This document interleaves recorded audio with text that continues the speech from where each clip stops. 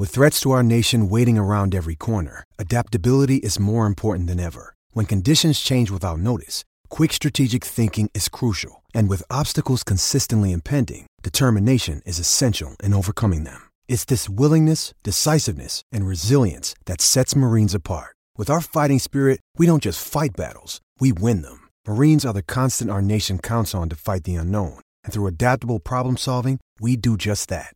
Learn more at marines.com.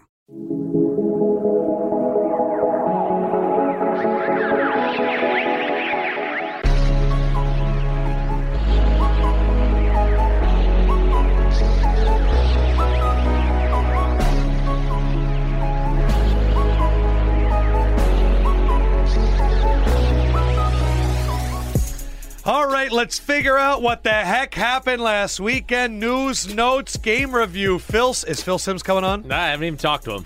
Text him. Hit him up. Okay. Yeah, text him right now. How are you guys? I'm good. How are you?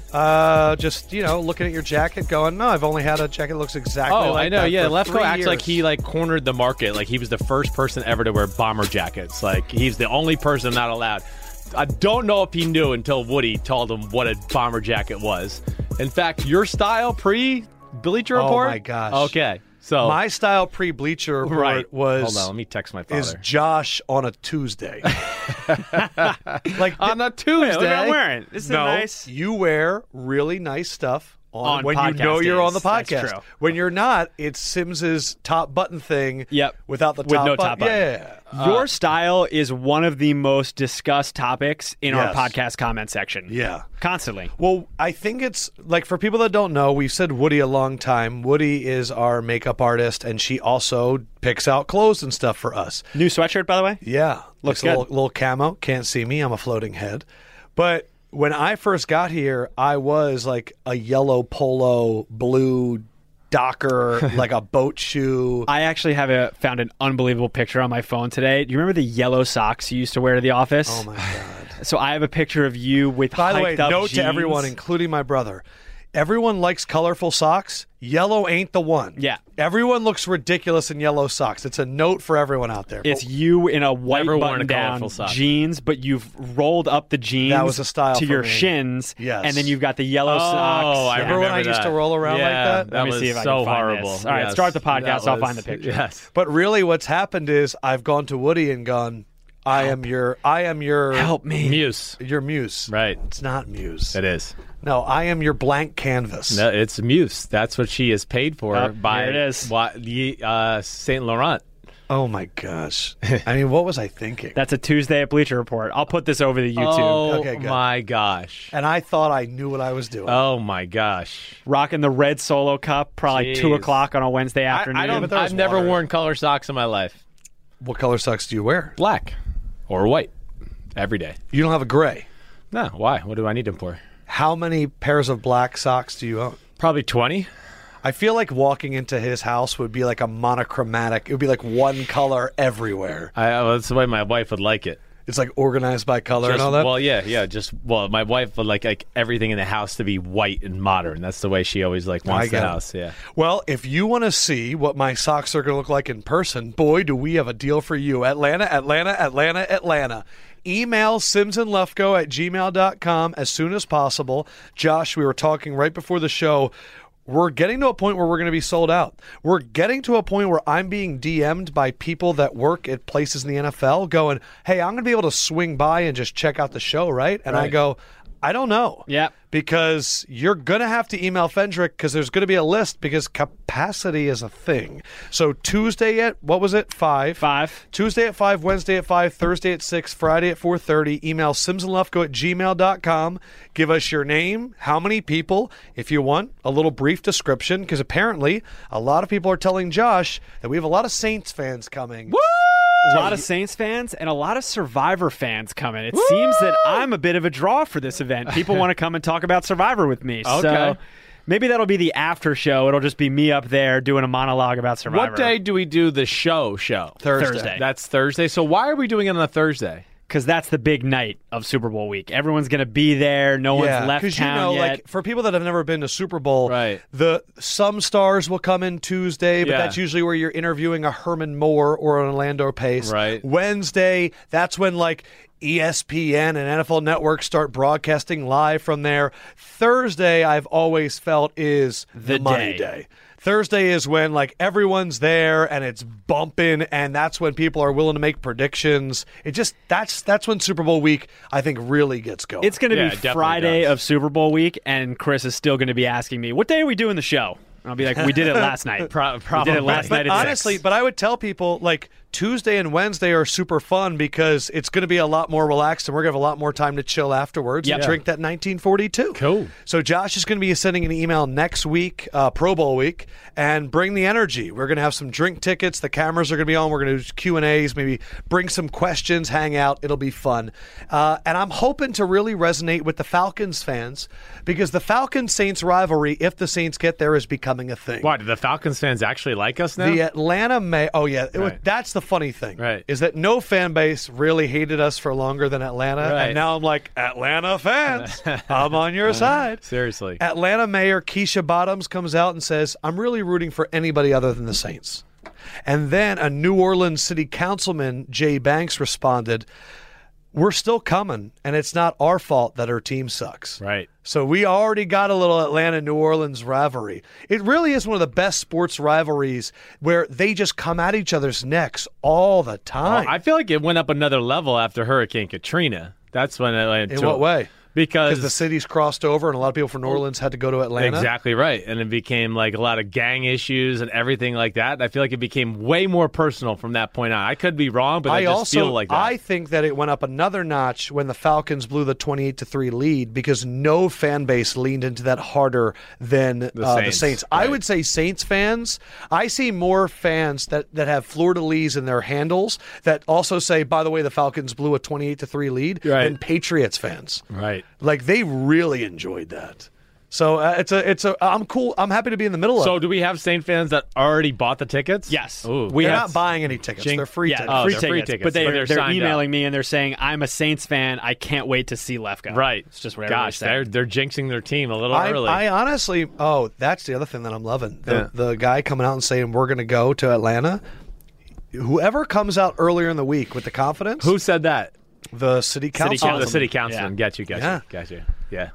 But we might have to do like a roast where we let some of the Saints fans on stage just take and the mic. You get 20 seconds. Say whatever you want to Lefko. I'm down. If the Saints are in the Super Bowl, we're probably not going to have a choice. Oh, yeah. Yeah, I think we have to do that. Speaking of the Super Bowl, the officiating crew came out. Referee is going to be John Perry. By the way, I went back and looked. He did do a Patriots Super Bowl, and it was the 2011 Patriots-Giants Super Bowl. So I'm sure if the Patriots get there, they'll hear. Big fan of John. One of my favorite refs. Seems like a good guy. Yeah, he's His great. field judge for the game? Yeah. Your boy. Yeah. Steve Zimmer. Hey. So you got pushed by a Super Bowl ref. Yes, I did. How lucky I am. Yep. He probably earned his way with that last check mark right there. They're like, you're good enough to handle the Super Bowl sideline. I implore you, if you haven't seen it yet, go on YouTube, watch Sims and Lefko the show. They slow-moed it and they zoomed in on it. And to watch him do the full hit, and then also, like, you see him really push you. Right. The Zapruder film of it makes it that much better. Right. There was nobody on the grassy knoll, though. To look to your left, and realize that it was all mud. Right. And if you would have face planted, you would have come up in all mud. Right. What's his name? Steve Zimmer. Yeah, he's just lucky he did that on a football field, because if he did that outside of Arrowhead Stadium, deep shit. Really? Deep shit. If he would have bumped you on I would have gave him the Pedro Martinez Don Zimmer treatment. Okay, I'd have grabbed his head and thrown it to the ground. Throw it down. That was still one of the best moments. That was pretty good. The best part is if you look at Pedro Martinez's fingers, they're indenting his head. Yeah, and his head's so fat. He was such a cool dude, Zimmer too. He used to come to our practices in Tampa Not a lot. Zimmer. He's dead now. No, God his rest name his was not soul. Zimmer. What was his name? We just said it. It wasn't that. It wasn't Don Zimmer. Was it? I think it was. I think you might be right. Yeah. bench coach for the Yankees. Don and all Zimmer. that? Yeah, Don you're Zimmer. right. Yeah. My bad. Yeah. I was like, what are the odds that Don Zimmer and Steve Zimmer are the same name? Yes, right. There was a little history made for your collegiate conference, the Big 12. And a question made its way. Was this on Reddit, Josh? I think I just saw it. I just saw an article on Twitter about it. Okay, newsok.com. 4 Big 12 quarterbacks, and at home, you answer this question too, so Sims, pause. Yep. There are 4 Big 12 quarterbacks to start an NFL playoff game in history. Only one has won a playoff game. Who are the 4, and who's the winner? Give yourself a second to think. All the fans at home think.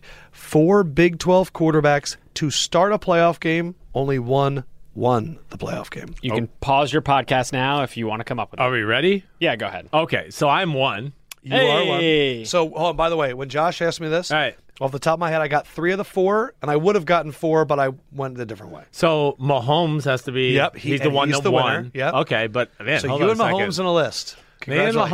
Mahomes on a list. Wait, hold A on. couple of homies. Who the hell am I missing here? I know I'm going to miss some obvious ones. Big 12 quarterbacks.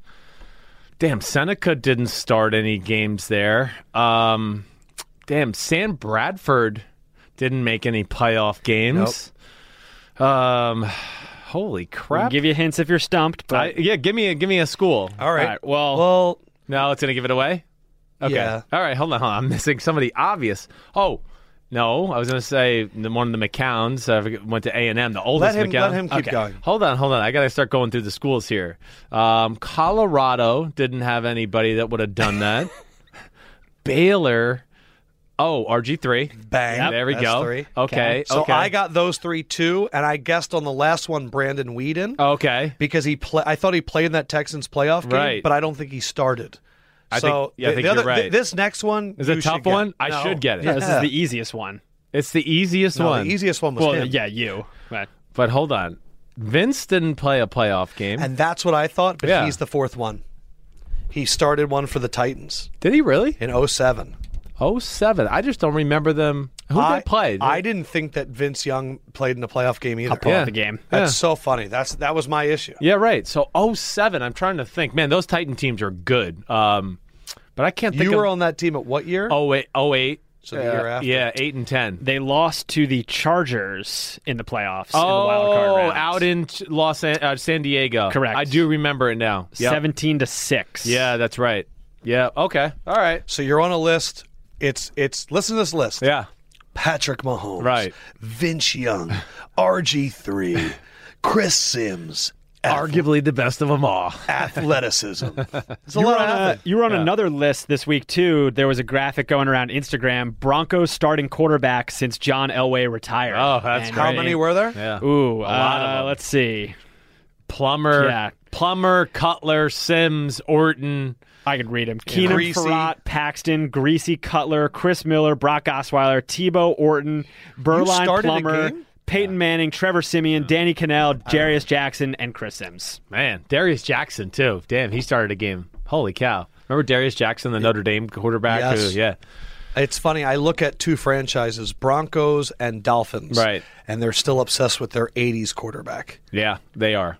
I mean, those two are... It's who's going to fill in the shadow of John Elway and Dan Marino. The city was literally formed around the fabric of them, though. Like, that's where it's if weird. you go to Denver, the Yeah. Elway car dealerships Right. and all that stuff, Right. his face and name was everywhere. And Marino was kind of the same way because Wayne Huizinga got him involved in a lot of the Real estate, gated yeah. communities and all that stuff in South Florida where he got involved. Golf courses and all those things. Right. All right, let's get to the news. There's a lot to get to. We're Yep. going to start off first with one of the best uses of left go PR by a player I've seen. All right. Antonio Brown apparently reached out to Jerry Rice and said, this is what Jerry Rice said. He's talking about running the hill with me, Yep. doing all that and just working out and just picking my brain. I don't know if it's going to happen because it's up to Shanahan and Lynch, but I'm all for it if he wants to come on board. He really wants to come here bad. Right. This is an amazing move by Antonio Brown. You reach out to a legend in a city, and what do legends want more than anything? They want to share their experience with younger people. Right. Everyone thinks that they have the keys, and the key is just bust your ass and work hard. But anyway, Yeah. now San Francisco Niners fans, the Niners are the favorite to land Antonio Brown in Vegas. They're going, Jerry is going to mentor Antonio Brown, and then Antonio Brown with George Finocchio hit me up. Yeah. George Kittle, Antonio Brown, Jerick McKinnon, Jimmy Garoppolo. This is a great team. Yes. And it could be. Yes.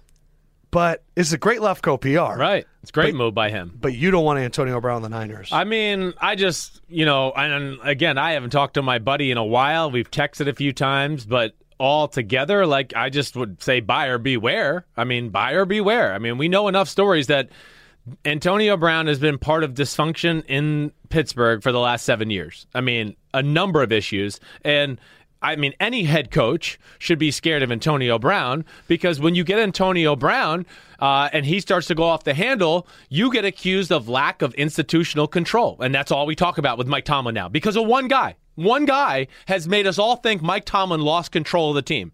That and because Le'Veon Bell made a business decision not to play. And Martavis Bryant was getting in trouble all the time. Yeah, right. Which, again, he didn't draft Martavis Bryant. And he can't go home with him and go no, put the weed down, man, or don't do that. So, that's where a head coach has to be really careful. Went on the field and got in a fight with a player. Yes, okay, that'll give. You're right. Okay. That's something that certainly Mike Tomlin should watch out. Yeah. Joey Porter's been doing that his whole life. I mean, his dogs have eaten 3 neighbors' dogs, too. So time out, that's a story? That's a story. He's had his dog...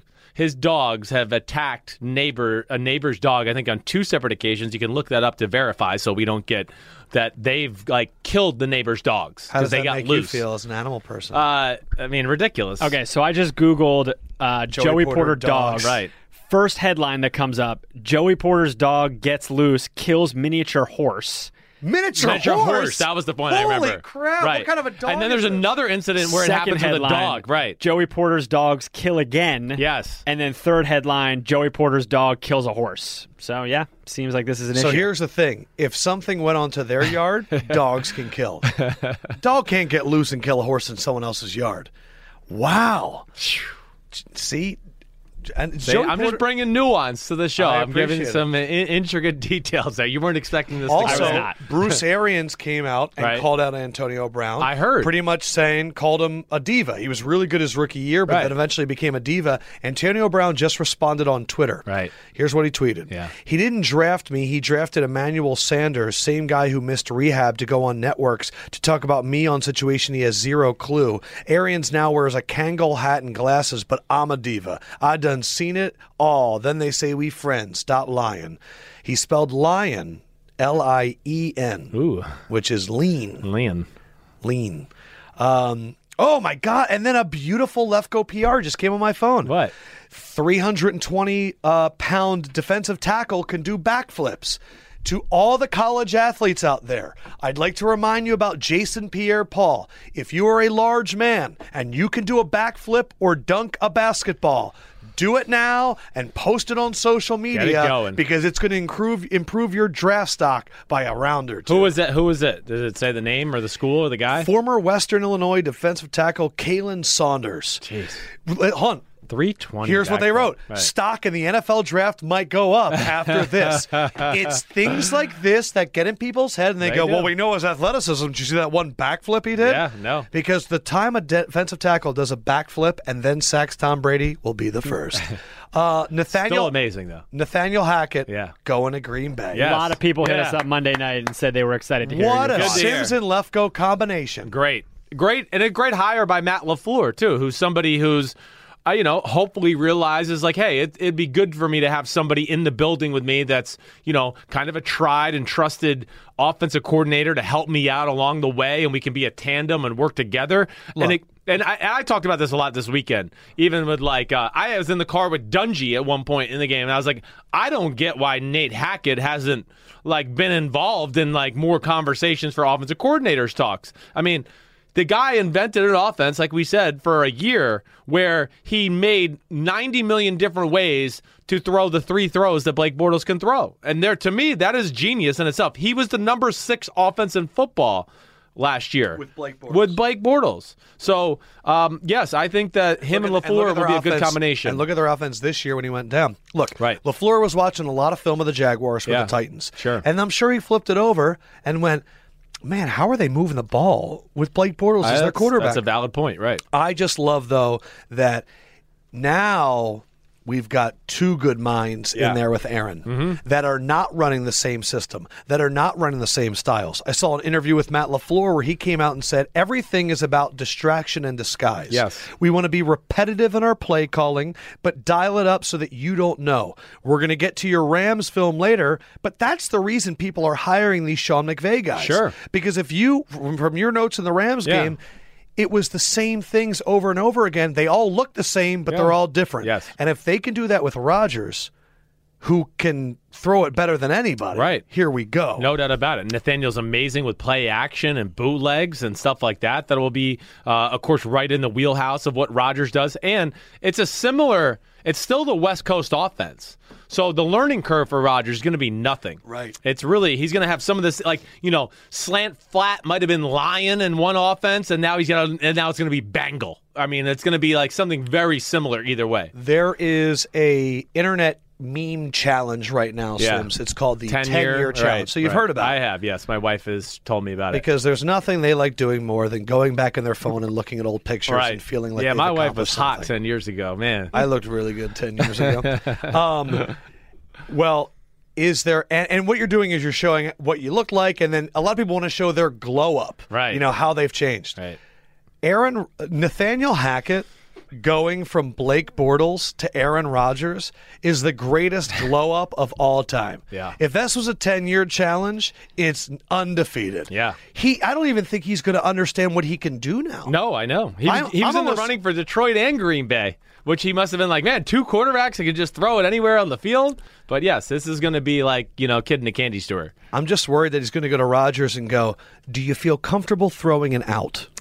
And Rodgers is going to go, yes. Get him open, and I'm comfortable. So he leaves Jacksonville, which means Jacksonville needs an OC, and they hire John DeFilippo. Which sets up Dun, dun, dun, dun, dun, dun, dun. Nick Foles. We have breaking news. The Philadelphia Eagles have traded Nick Foles for 7 first-round picks to play with John DeFilippo in Jacksonville. Is that what you thought the first time, too? No doubt about it, yes. Good. It's setting up for that. It's certainly, I mean, there's not only that with the fact that Foles will know DeFilippo's offense and be able to transition nicely, but I also think of guys like Marrone and Tom Coughlin, and at the end of the day, they come from the Parcells School of Coaching, which is like Belichick, of course, and they believe in big pocket quarterbacks. They really do. Their thing is, no, I want a quarterback that can stand in the pocket, and that make is throws. one thing Blake was. He is. Blake's a big dude. He didn't want that. Somebody with big hands that's going to be able to throw the ball in the elements when it comes playoff time, December, January, or anything like that. And I think that they're getting DeFilippo after a humbling moment where hopefully it's not just 2 receiver routes with max protect. And Marrone is going to make him run. That's the big thing. That's what I thought was so funny is to go from Zimmer to Marrone. Right. If you didn't learn, you're going to learn again. Yeah, exactly right. Marrone's not going to – I mean, Marrone's an ex-O-line coach. He's going to make you run. So he's not going to have a choice in a lot of these in these football games. So the Eagles have announced they are moving forward with Carson Wentz as their quarterback. It's the number one question that everyone asks me all the time. What should they do? What should they do? Before I go, do you have any inside information on what's going on right now? I don't have any inside information right now. What were you talking about on Monday while we were taping or Tuesday while we were taping the show?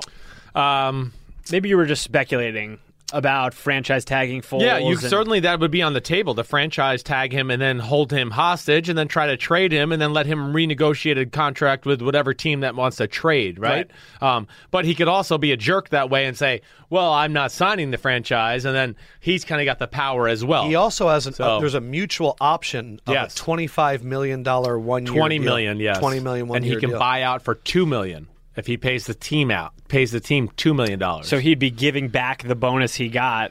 Didn't he get $1 million bonus after week 17? Yeah, something like that. They gave it to him even though he didn't get it. 33% of the snaps. Right. It's the right decision.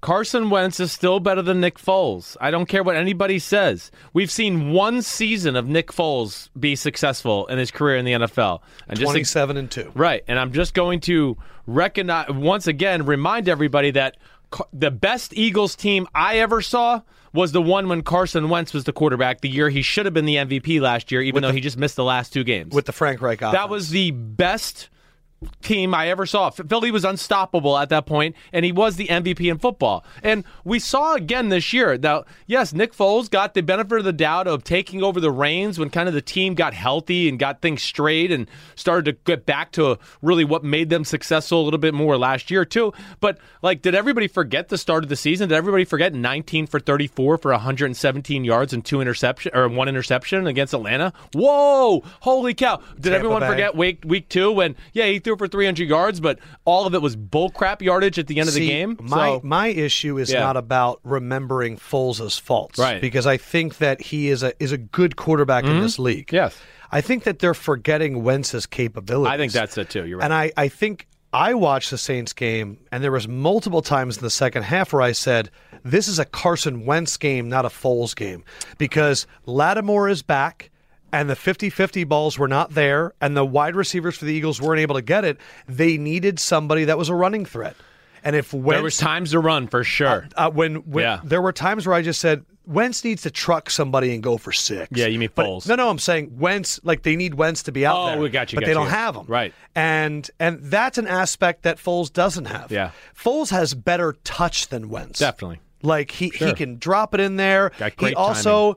He's just got a better rapport with some of the receivers. Like, he has a better rapport with Alshon, and that's the fact. Sure. And Carson, I think, has a better rapport with Ertz. Yeah.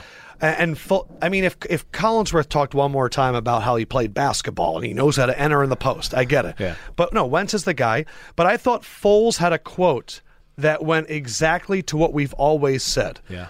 We said last year with the 4 teams that were in the championship games with Keenum, Bortles, and Foles, it's not all about the quarterback, and Foles said that too. He said teams are going to build around the quarterback, but as a QB, you got to know your offense. You got to know special teams. You got to talk to guys during the game. It's not all about you. That's something that's so important. It's something that resonates.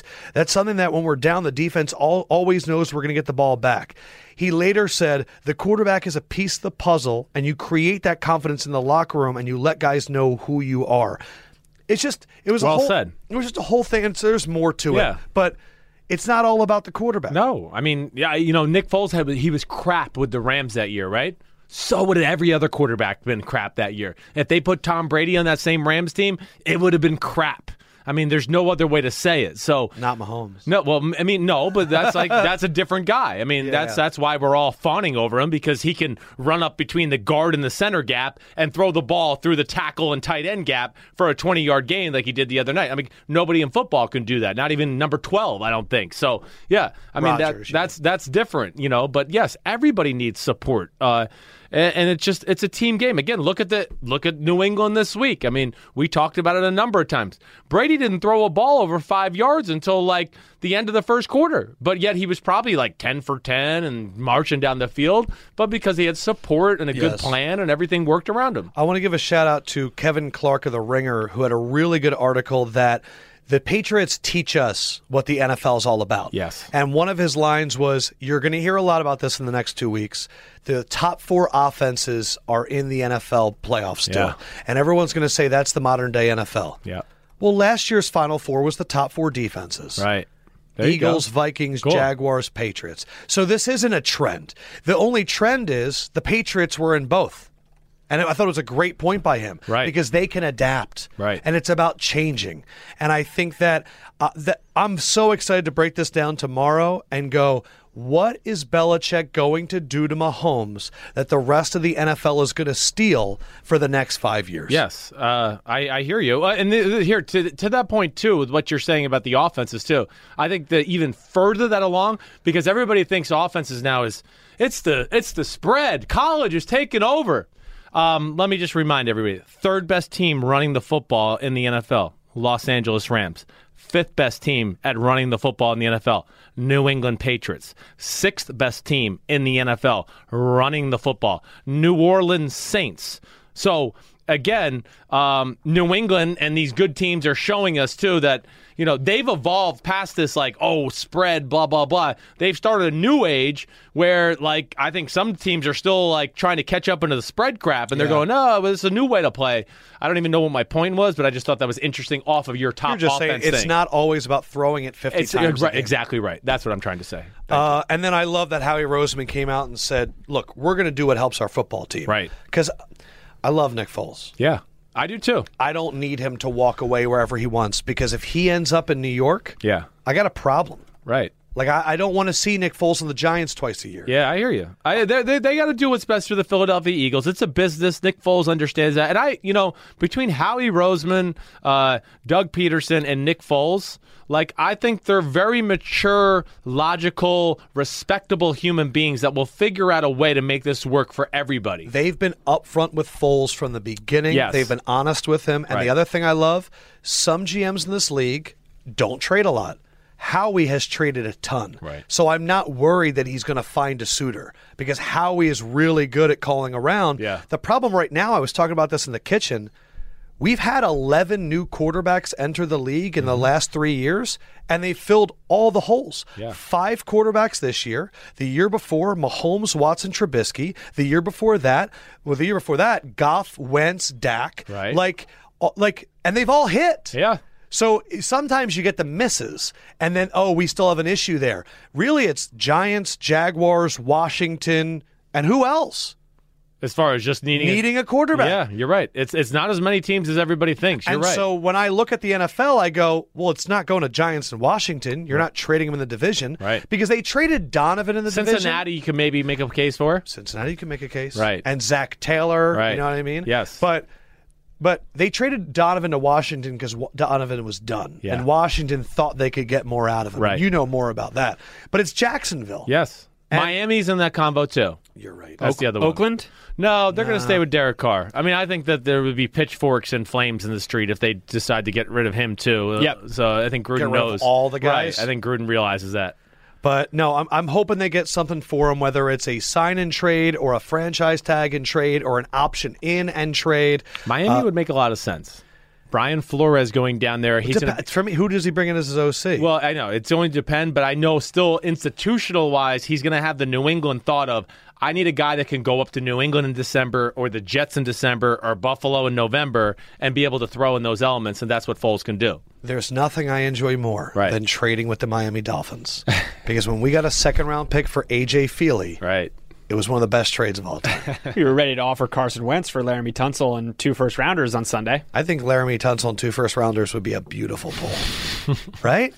Tunsil's good. Tunsil's really good. And then I don't know what's going on with Jason Peters. So it feels, I don't know. That would be awesome. Yeah, it would be awesome. I just don't think you're trading for a quarterback and then giving away his blindside protection. But No. Right. The only other thing, there's a few more news and notes. One, you got really upset about Matt Nagy and talking about Parkey's appearance. Yeah. So apparently Cody Parkey met with Matt Nagy, wrapped up the season. Cody Parkey didn't say, hey, in a few days I'm going to go on national television Right. and talk about what it's like to fail. And then Nagy subsequently went into a press conference and said, it's all about we. It's not about me. We always talk as a team. We win as a team. That felt more like a me thing than a we thing. Right. And that pissed you off. Well, it pisses me off because I don't feel like he necessarily has lived by that credo since he has taken over, in the NFL. And I'm going to find something real quick, so just bear with me because I have a picture in my phone and I want to bring it up. Of the graphic exactly. from week 1 or 2? This will always bother me if anybody's on the screen. What screen can I show Text it this to me. in? I'll put it on the YouTube. Okay. But just read it for people listening. So this is Mitchell Trubisky, second game of the year, going out on the field against Seattle, right, in the Monday Night Football game. And he had just had a bad second half against Green Bay. Bad second half where he gave them a 20-3 lead and they blew it, but they're going to blame Mitchell Trubisky.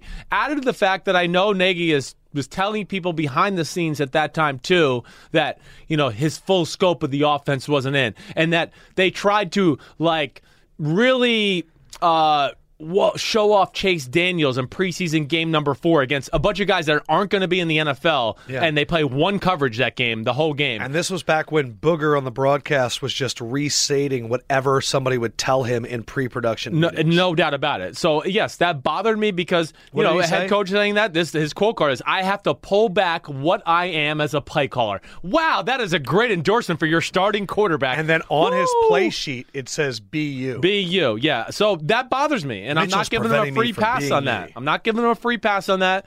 That was some bullcrap coach speak. Where I'm all about the team until we talk about me, and then it is me, and if they mess up, it's them because it's not me. I mean, that's basically what that came down to. And yes, I'm still my ass is still red about that. You want my left guard PR read? Yeah. Have you ever really wanted to like end something with someone, but you didn't want to be that one to end it, so you waited until they made a mistake and then blamed it all on that? Right. I guess I'm talking more relationships than anything else. Yeah, but it sounds like Matt Nagy's going, I really didn't like that Cody Parkey thing, and I'm going to use that as part of the reason to follow up the doinking with that. That's unacceptable. I didn't just get rid of him because of the doinks. Right. But to follow it with that. That's a good thought as well. Right. You know? Yes, I know. And, again, I'll challenge anything, too, with it. So was Matt Nagy's full scope of his offense as a play caller, was that it, what we saw in Detroit and the loss to the New York Giants with Chase Daniel? Because if that was it, then damn, it just ain't that good. I don't know what else to say. And, yes, that will bother me until he can, make me feel better over time. Two offensive line stuff really quick. I think the early winners of the offseason are the Denver Broncos. I didn't see this until today. Mm-hmm. It was down for their head coaching race between Mike Munchak, offensive line coach of the Pittsburgh Steelers, and Vic Fangio, defensive coordinator of the Bears. They hire Fangio. They just got Mike Munchak as their offensive line coach. They got both. I know. And the main reason is Munchak wanted to be near his family in Denver. That's phenomenal. We talk about getting teams that have a lot of head coaches on staff. It just provides leadership all over the place. But Mike Munchak is arguably the number one offensive line coach teacher in the league, up there with Scarnecchia and those guys. Yes. And you get him in Denver, who has had offensive line issues for the better part of the last 5 years. Right. What a steal. What a steal. I mean, really, one of the best coaches in football in general. I don't even care, offensive line, whatever it may be.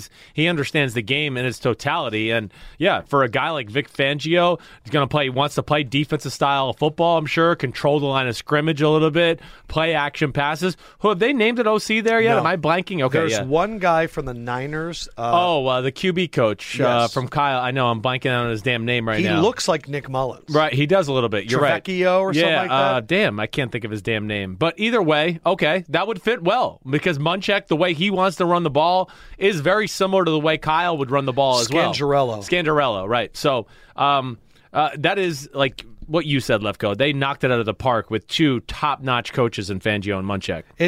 Munchak's amazing. What I got through with Munchak when I was in Tennessee, CJ2K, and they're running the football, his eye for talent and some of the guys we drafted, it was off the charts. Mark Colombo just got a 3-year extension for the Cowboys, too. An offensive line coach, you've talked about reading defenses and all that stuff. Yeah.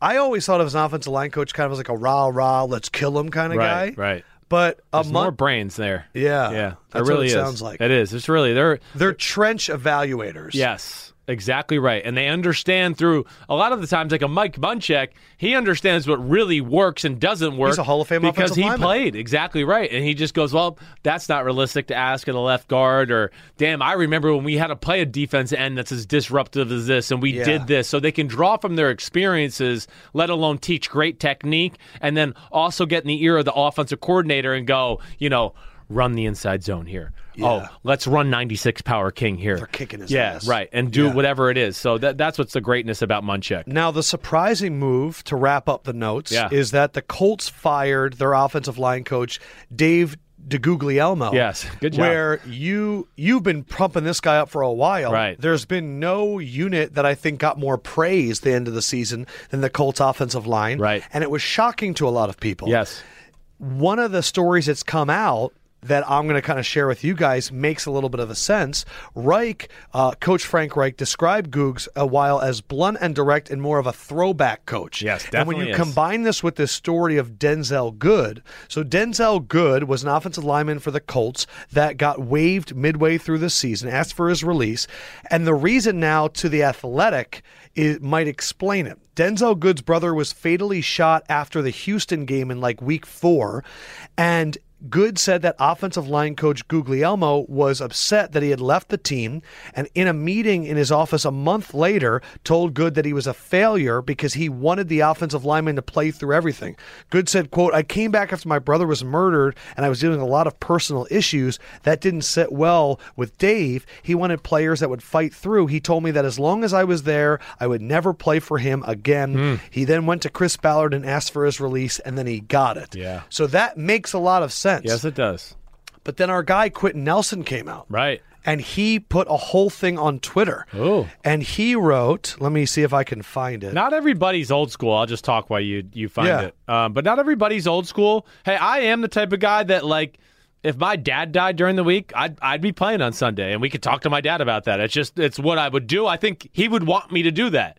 But not everybody lives it that way. I mean, not everyone is expected to do that. Exactly right. Not everybody is expected to live that, but there is certainly an old school fact, like we saw Brett Favre do it, and those kind of guys. Yeah, people from Belichick and all them. Yes, that's the way they operate. But there are people who operate in a different way and don't look at football as life. It's their job. They like to play it, but there's bigger things, and that's where it kind of can differentiate itself. It's a debate as old as time. Yeah. You have a baby that day. Are you going to play the game? No, I'm going to miss the birth. Yeah, I mean, no debate's way. all the time. Right. I almost didn't miss OTAs when my little girl. I wasn't going to miss my OTA when my little girl was born. I was like, whatever. They don't need me there. And to me, that sounds crazy. Yeah, I know. But I wasn't going to miss it.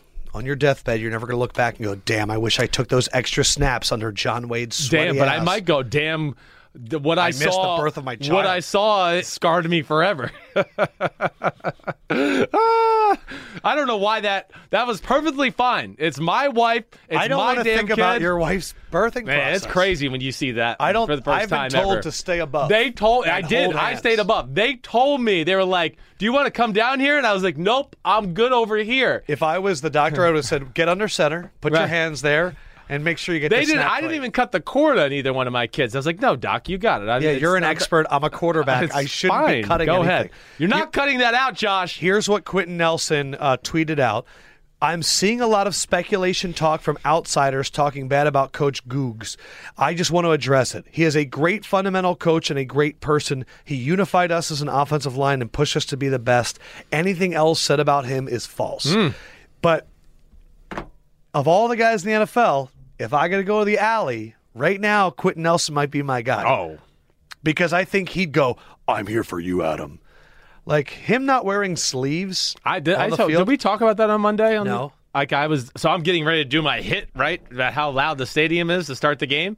And like literally they're like, okay, it's going to be coming to you in like 30 seconds. And all of a sudden out of the Colts locker room, because I'm right outside the Colts locker room, is here comes Quentin. I mean, he's such, even for the NFL, he is such a huge human because he's truly like a cinder block with a head and arms. That's what he is built like. And he comes out with this tank top and all. I mean, just unfazed. And as he's walking down the hallway, there's people who are working on the field and trying to clear snow.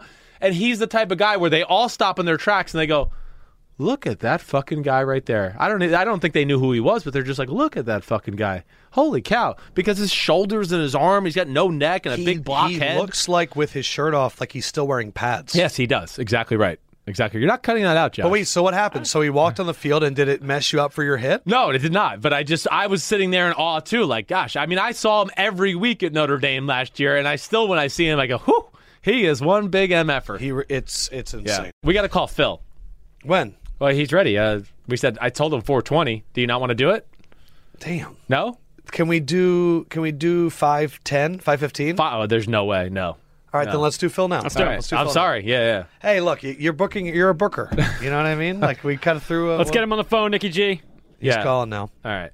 All right, and then My we'll get to fault. the film My fault. I afterwards. totally forgot to remind him earlier today. Yep, some booking producer you are. Oh, You would- man. you I would just think. can't. When I started talking about birth, I just couldn't. I looked at I Josh know. the whole time. Yeah? It's just, yeah. Have you talked to him at all this week? My dad missed my birth for practice. Let's starting right start there. right there. Practice? Wow. Yeah. He should answer here in a second. Hello. Hello, Oh, yes. hello. Hello. Hello, What Philip. are these two guys doing today? We're know- talking about NFL players missing the birth of their child for practice, and we hear you fit into that category. Oh, well, that is, man, right off the bat, we're going to smack me across the head with the old paddleboard. I like that. You know? That's all right, Dad. I would have done the same. No, Chris says he would do the same thing, too. That's right.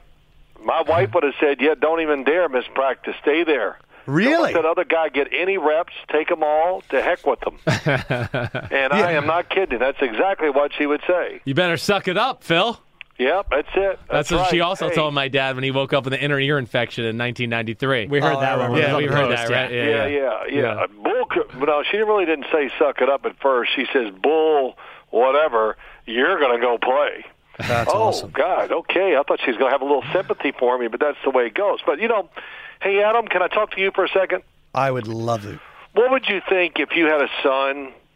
And, he had this good thought, and it was really good. And I'm, the father's always giving the son all kinds of things about the games and stuff. And he goes, oh, that's good. And I turn him on TV and watch him on radio, and he's repeating some things that we talked about. So good. I contributed a little bit to his life.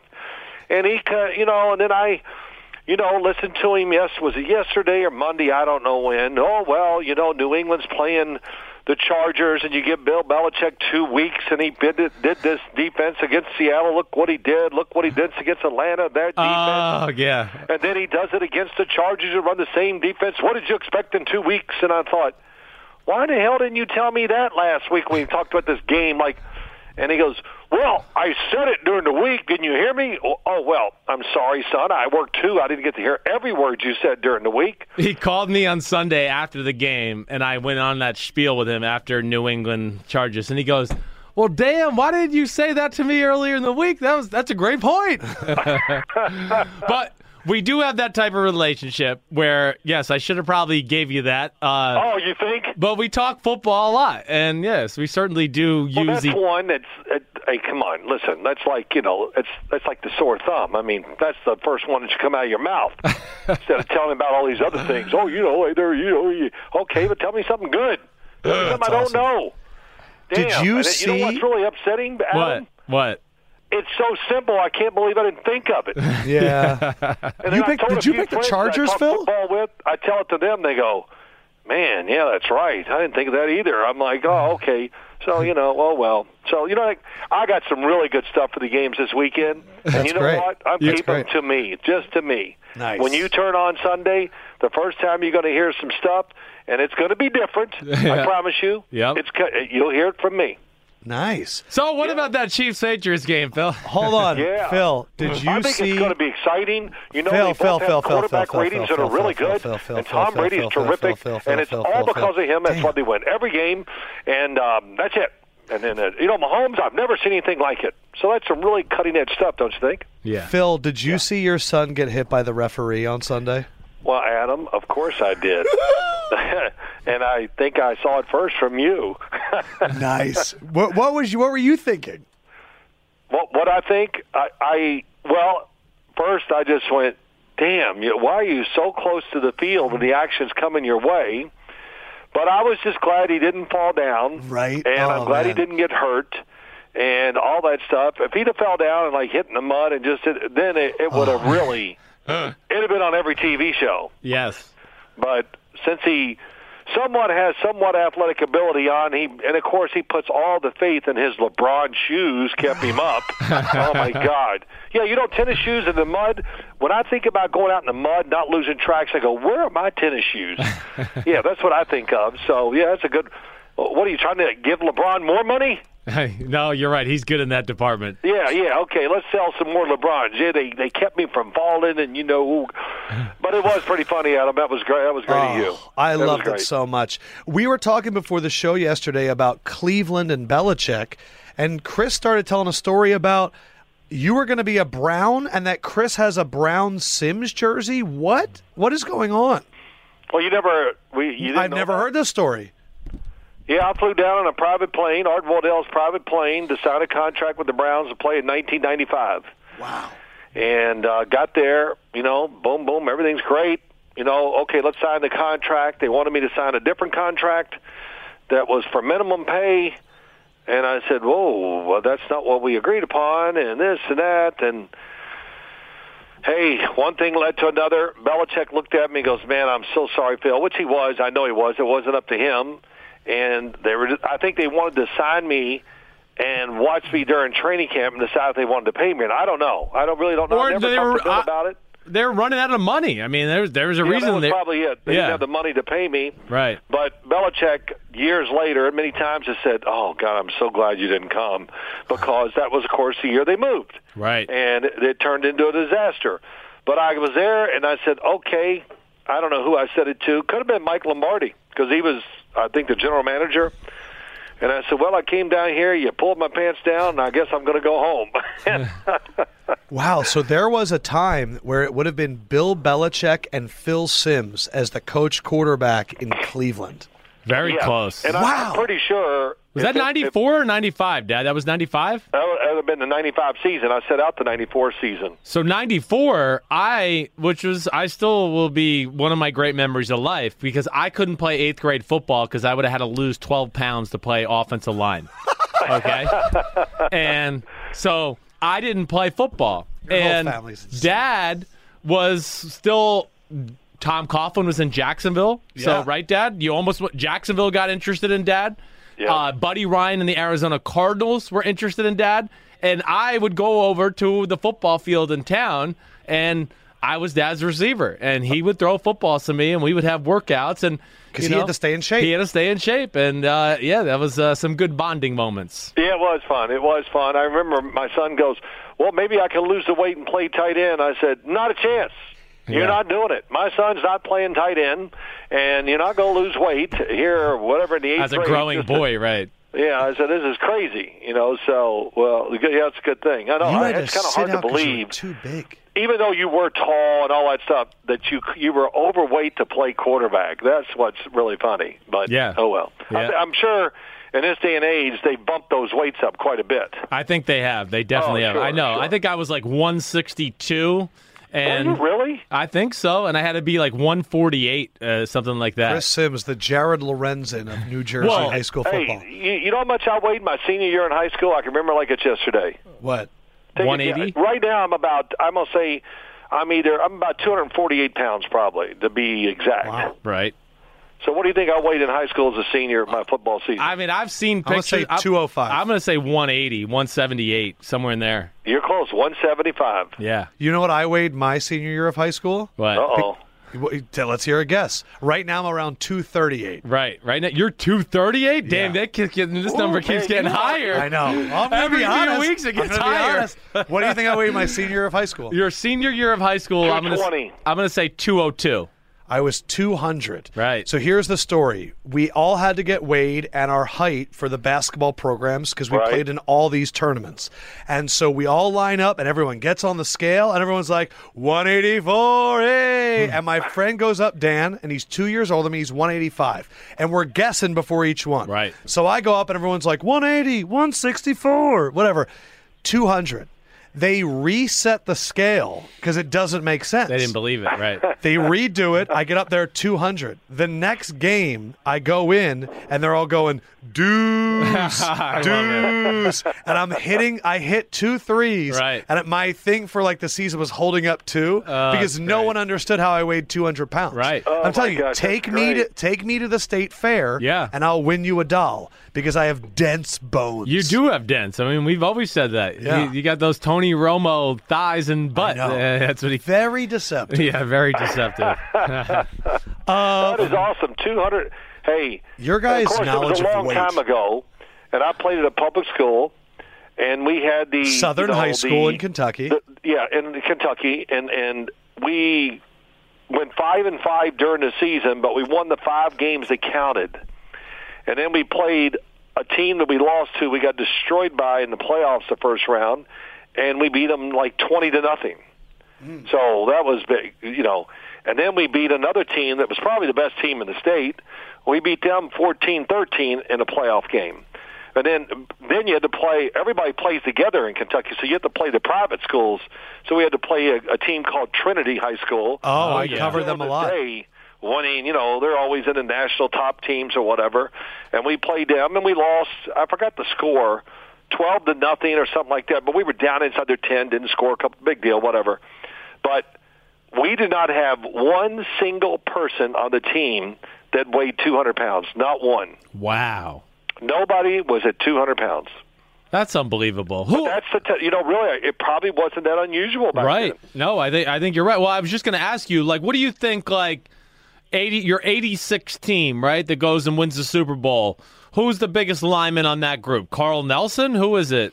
Well, no, Carl was tall, but he was, he looked like a forward in basketball. Yeah, right. He was trim, but I wouldn't even begin to guess. I'm going to say he was probably 270 pounds. Right. So who do you think the biggest guy was on the starting line in that year? Well, let's see. Brad Benson at left tackle. Man, again, maybe 270, 280. I think I'm going high. Yeah. Wow. It's Billy just Art, crazy. Probably 260. I don't, Bart Oates. Bart Oates was. He might have been because he really was a great trainer and weightlifter. He might have been as high as 280. So, it was. I'm trying to think, who am I missing? Billy Ard. Godfrey. Chris Godfrey. Yeah, right. Parcells called him tunnel vision.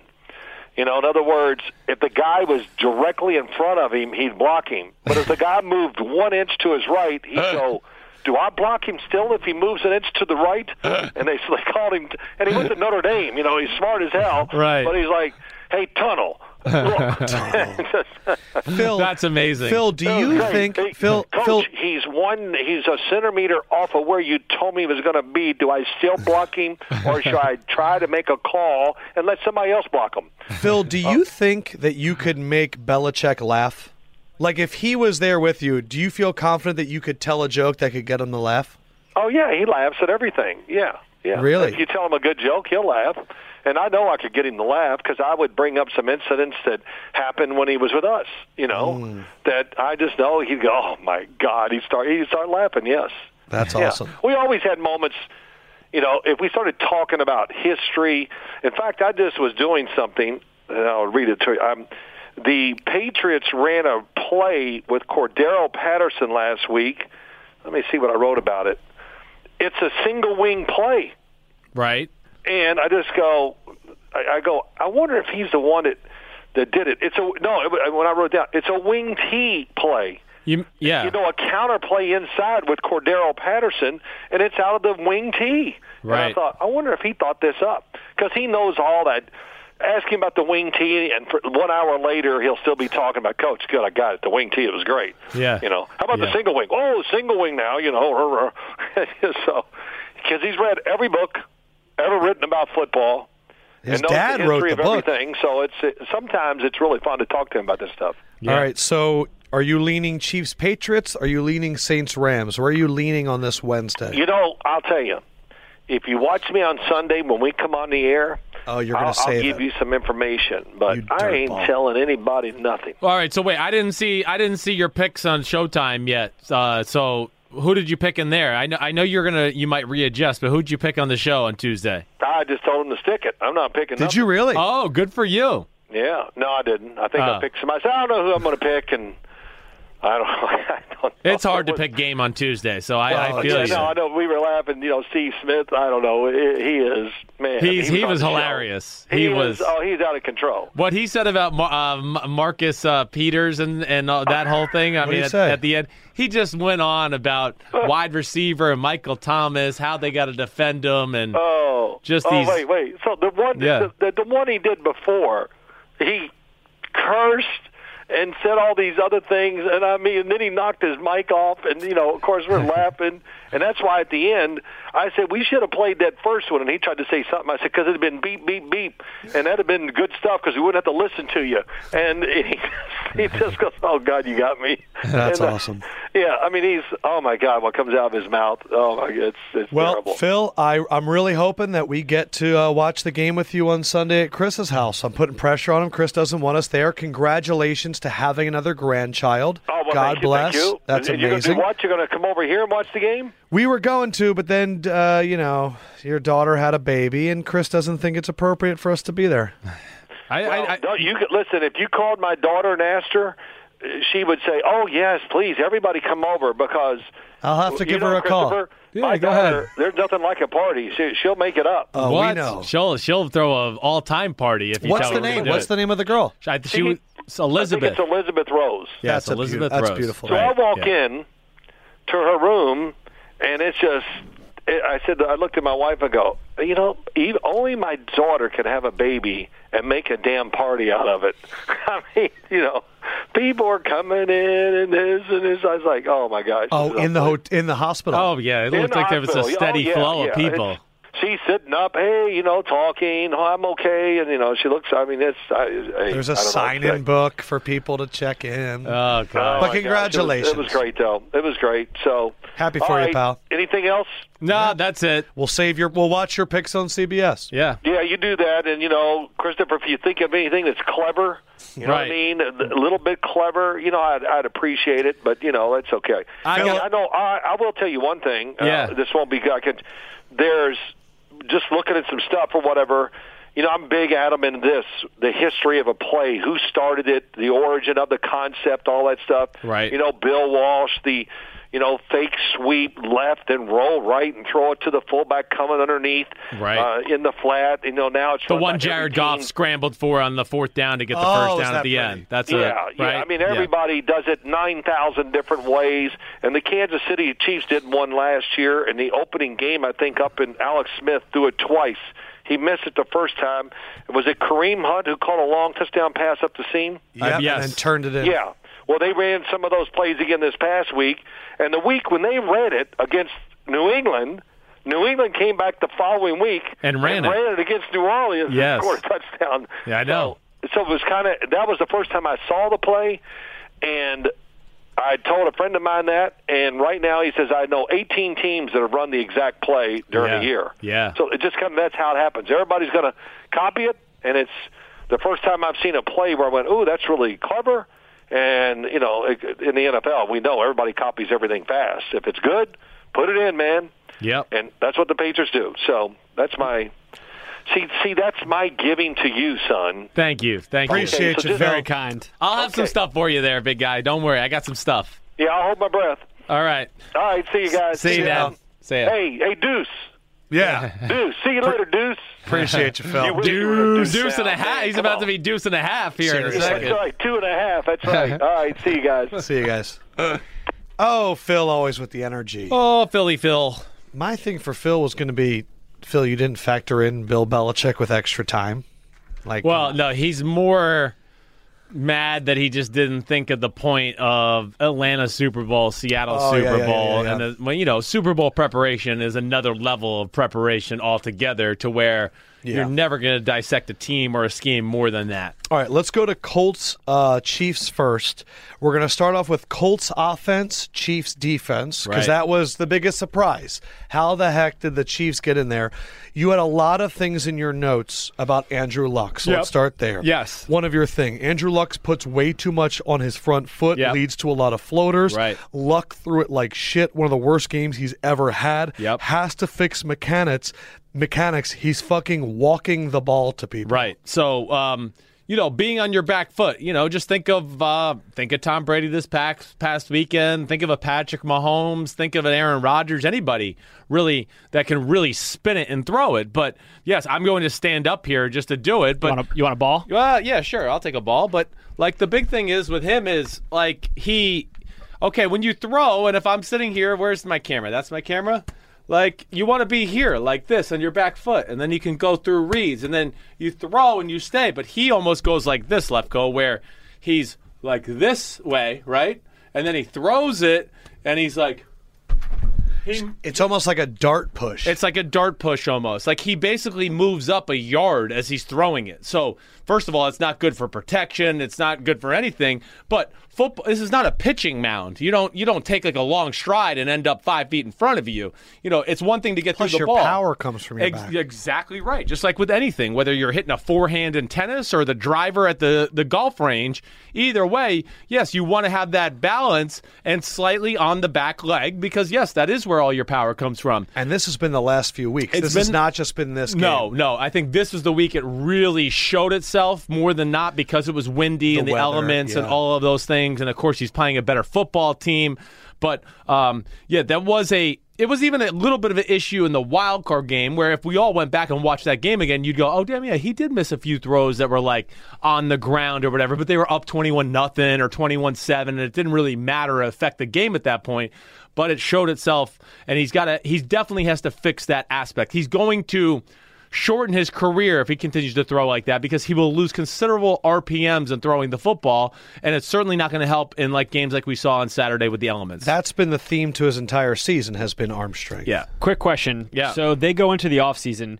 Whose job is it to grab him and be like, hey, you're walking the ball forward? Yeah. How does that go when the season ends? It'll go something where I'm sure Frank Reich is going to understand that and see it, okay? And then the quarterback coach, of course, is going to be talking about this with Frank Reich, and it will really probably be more the quarterback coach that broaches the subject with them to go like, hey, let's go out in the field for 30 minutes every day, and just work on moving in the pocket and staying on that back leg and rotating through the ball instead of your upper body almost leaning forward and moving forward as you throw it. It's just not a way that you can. I'm trying to think of good mental images, but like I said, if you watch Brady on Sunday, if you watch Aaron Rodgers ever, it's more about they stay on that back leg and their ability to create the opposites and rotate out of it. And he misses that at times. In terms of the Chiefs secondary, you said that they weren't afraid of the Indianapolis wide receiver speed, bump and run the entire time. Their nickel set is more athletic. And then you wrote number 22, exclamation point, exclamation point. Yes, number 22. I don't know who that is. Hold on a second. I didn't look it up. I was wondering why you were emphasizing this so much. I'm trying to think of what the heck I was writing right there. But hold on. Let me get to... number 22 is Orlando Scandrick, and I'm saying he's not in the game anymore. They have eliminated him. They don't play Orlando Scandrick Orlando anymore. Scandrick did not come in at one snap in the football game. So wow. He was a weakness. They've gotten healthy, but yes, guys like number 24, Jordan Lucas at safety, certainly a big deal. The 35 is Charvarius Ward does a really good job, has good length, good man-to-man skills. So I think they have found their best 5 or 6 in the back end. You like Eric forward. Murray, the safety, too? I do. Eric Murray was really a corner in college, more or not, but they have moved him to safety. And yes, at least it puts speed on the field and a guy who can be reliable in passing situations. The fact that they figured out their secondary a little bit, and they're also getting Laurent Duvernay-Tardif back, the offensive lineman. MD. Chiefs are getting healthy at the right time. They too. definitely are, yes. Other things just from that side of the ball, getting to the big matchup, the defensive line. You wrote the Chiefs' front four is whooping the Colts. You said it's the worst game of the year for Braden Smith. Right. And you also said Chris Jones is great at swatting balls, great eyes. Great eyes. Overall, though, what did the Chiefs' front four do to that Indianapolis front? Well, I think the big thing, it was no schematical, whoa, this was amazing.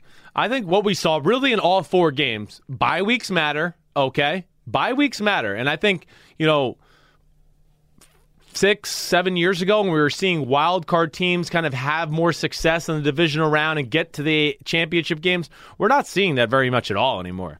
Because I do think that the number 1 and number 2 seeds have figured out right formulas as far as, how to practice during that week off, and people talk to each other and improve things. And the rest and the home field advantage is a factor. There's just no denying that. But I think their freshness, it was another instance of I turned on the game and I just said, damn, and you were watching it on TV, it just looked like Kansas City was moving at a different speed. Yeah. I think the weeks of the Colts having to play all these tough physical games were certainly, I think, wore them out. And then, the fact that that Kansas City had to hear about it all the time and how their defense has not played good and how great the Colts O-line was, all of that. Someone was going up and back with me in my own personal DMs about, are the Chiefs better suited to attack the Colts O-line than the Texans because one plays 3-4 and the other plays 4-3? Not necessarily. My response back to him was the Chiefs are a better pass rushing offensive line. J.J. Clowney, that's what I meant. J.J. Clowney at this time, you're not going to run on those guys. Right. But Chris Jones is a better pass rushing defensive tackle. Justin Houston and D Ford have more speed around the edge. Exactly right. So I was right. I think you're definitely right. Yeah, I mean J.J. Watt's just different not about types of players. They're different. J.J. Watt, you're right. Is not a type of guy that's winning around the edge all the time. Not His anymore. ability is to split a gap or swing move a guy real quick that he's heads up with the tackle or the guard and he just makes the guy miss and then he beats him with like quickness. But yes, to your point, Dee Ford is amazing at turning the edge and flying. Justin Houston could do that. And then Chris Jones can just absolutely, not only for a defensive tackle, he can get on the edge and beat a guard like truly around the edge, but his power is like a Fletcher Cox to where he can push guys like Quentin Nelson back. And the impressive thing when I read his eyes is he does this while keeping vision on the quarterback all the time. I think of the Blake Bortles play, where he kind of swatted exactly it, right. and then got the interception exactly too. Right. He keeps his eyes up. So then there he is. Oh, I'm pushing Quentin Nelson back. Oh, I'm not going to get there. I can see the quarterback winding up the throw. I'm going to try to time it out and put my big hand up and see if I can knock it out. And he knocked down 2 or 3 balls through the game. The really big defensive tackle that can also rush the passer is so valuable. Yes. I just think of Fletcher and what we saw him do to the Saints, Chris Jones in this game. Right. And then I look at the draft and I think of that Quinnen Williams kid out of Alabama. Yes, right. And I'm like, he's the same body type as those. I know. The 6'5", 310 that can also outrun a guard. Right. Because we're in a time in the NFL where what Chris Collinsworth every game talks about, he doesn't do well when he has to hold the ball for over 2.5 seconds, but he's really good under. Right. So you need a guy that's interior defensive lineman that can also swat balls. Yeah, swat balls. That's the key position now. Yeah. I almost think that's more important than the speed rushing outside guy. I don't know if I disagree with you there. I would probably say the same thing. Yeah. I mean, again, like you're saying, with all the tricks of the trade in football right now, too, to have that guy to go, okay, well, if they do run up the middle, he's there. Yes. But, then we can execute with other guys to stop the speed sweeps, the outside run, and then, they want to throw the ball quick. Well, he can push the pocket to where the quarterback might not be able to see, might not be able to step into the ball, and maybe even bat a football down every now and then. Chiefs offense, Colts defense. You wrote this down, and I forgot too. Patrick Mahomes' snap count usage was really impressive. Phenomenal. I mean, he had the Colts offsides almost every major third down. Exactly right. He never let them tee off. Could you hear him live? Yeah, I could. So snap count. And the use of your voice. Yeah, inflection. What is Patrick Mahomes' inflection like? It's pretty good. Because his voice is so unique. Yeah, I mean, bloody vibe, that's kind of how he does it right there. What was yours? Mine would have been, Blue 80. Blue 80 said, hot. Oh, I cracked. Damn, it's been a while. That's amazing. Yes, but it is a very... Great job, Greg Brady. Inflection is certainly part of that. Because Luck is good at it. Yes. Brady's great at it. All the good. Breeze is great at it. Yes. But Mahomes, you think, has good inflection? I do. I think Mahomes has great inflection. He had great timing of when to do it. That had to be something that they were beating into his brain throughout the week. Let's not let them get the jump on the snap count. Let's try to give our O-line every advantage possible. They probably noticed on something on film that they were good at jumping snap counts, and Andy was probably trying to stay on top of that. Damn, my voice cracked hard. That was amazing. Yeah, that's going to be on Instagram tonight. A lot of what you wrote, too, was if you play zone against the Chiefs and your front four doesn't get there, you're fucked. Yes. If no one is open, he will move. He will stretch the zone. And the Colts didn't have a difference maker in their front four. Right. And it just, you loved the play calling of the Chiefs, the way that they'd go power, and then they're going to go next play with the reverse. Right. But it sounds like the Colts were on skates. You wrote that the young linebackers had their weakest game. Yep. But it really sounds like if you don't get to Mahomes with your front four, and you're playing zone, right, it's over. Yes, you're in deep trouble because, he can squeeze the ball with just his pure arm strength through any zone window. And then what he does and what we saw in a few of those early third downs, right, Lefko, is where he gets out of the pocket, he scrambles to the right, he starts to attack the line of scrimmage,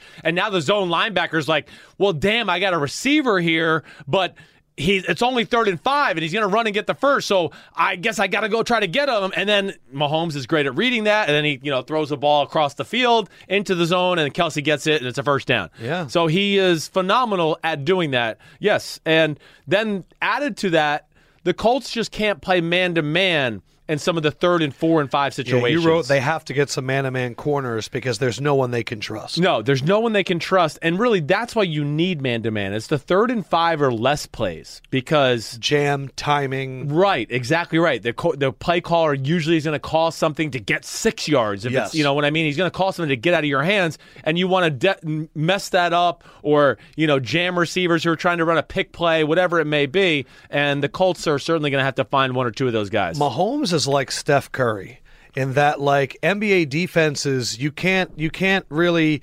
he stretches you out so much that it compromises the rest of your defense. And as soon as Mahomes kind of comes near the line and you shift a little bit, he can hit anywhere. I mean, Steph Curry is the perfect analogy. It really is, because I've actually said this to he makes crazy things look normal. He makes crazy things look normal, and he is like this cute little kid that all little kids are like, oh, he looks nice. I like him. Yeah. I mean, Philip, almost 7 days of the week, when I come home today, I'm pretty sure Philip's going to be running around in a Patrick Mahomes jersey. Like, it's almost every day. And your son has all of them. He's got all Russell of them, Wilson, Aaron Rodgers. This Patrick Mahomes is taking over. And it's going to the fact now of it's not just like, let me put on his jersey.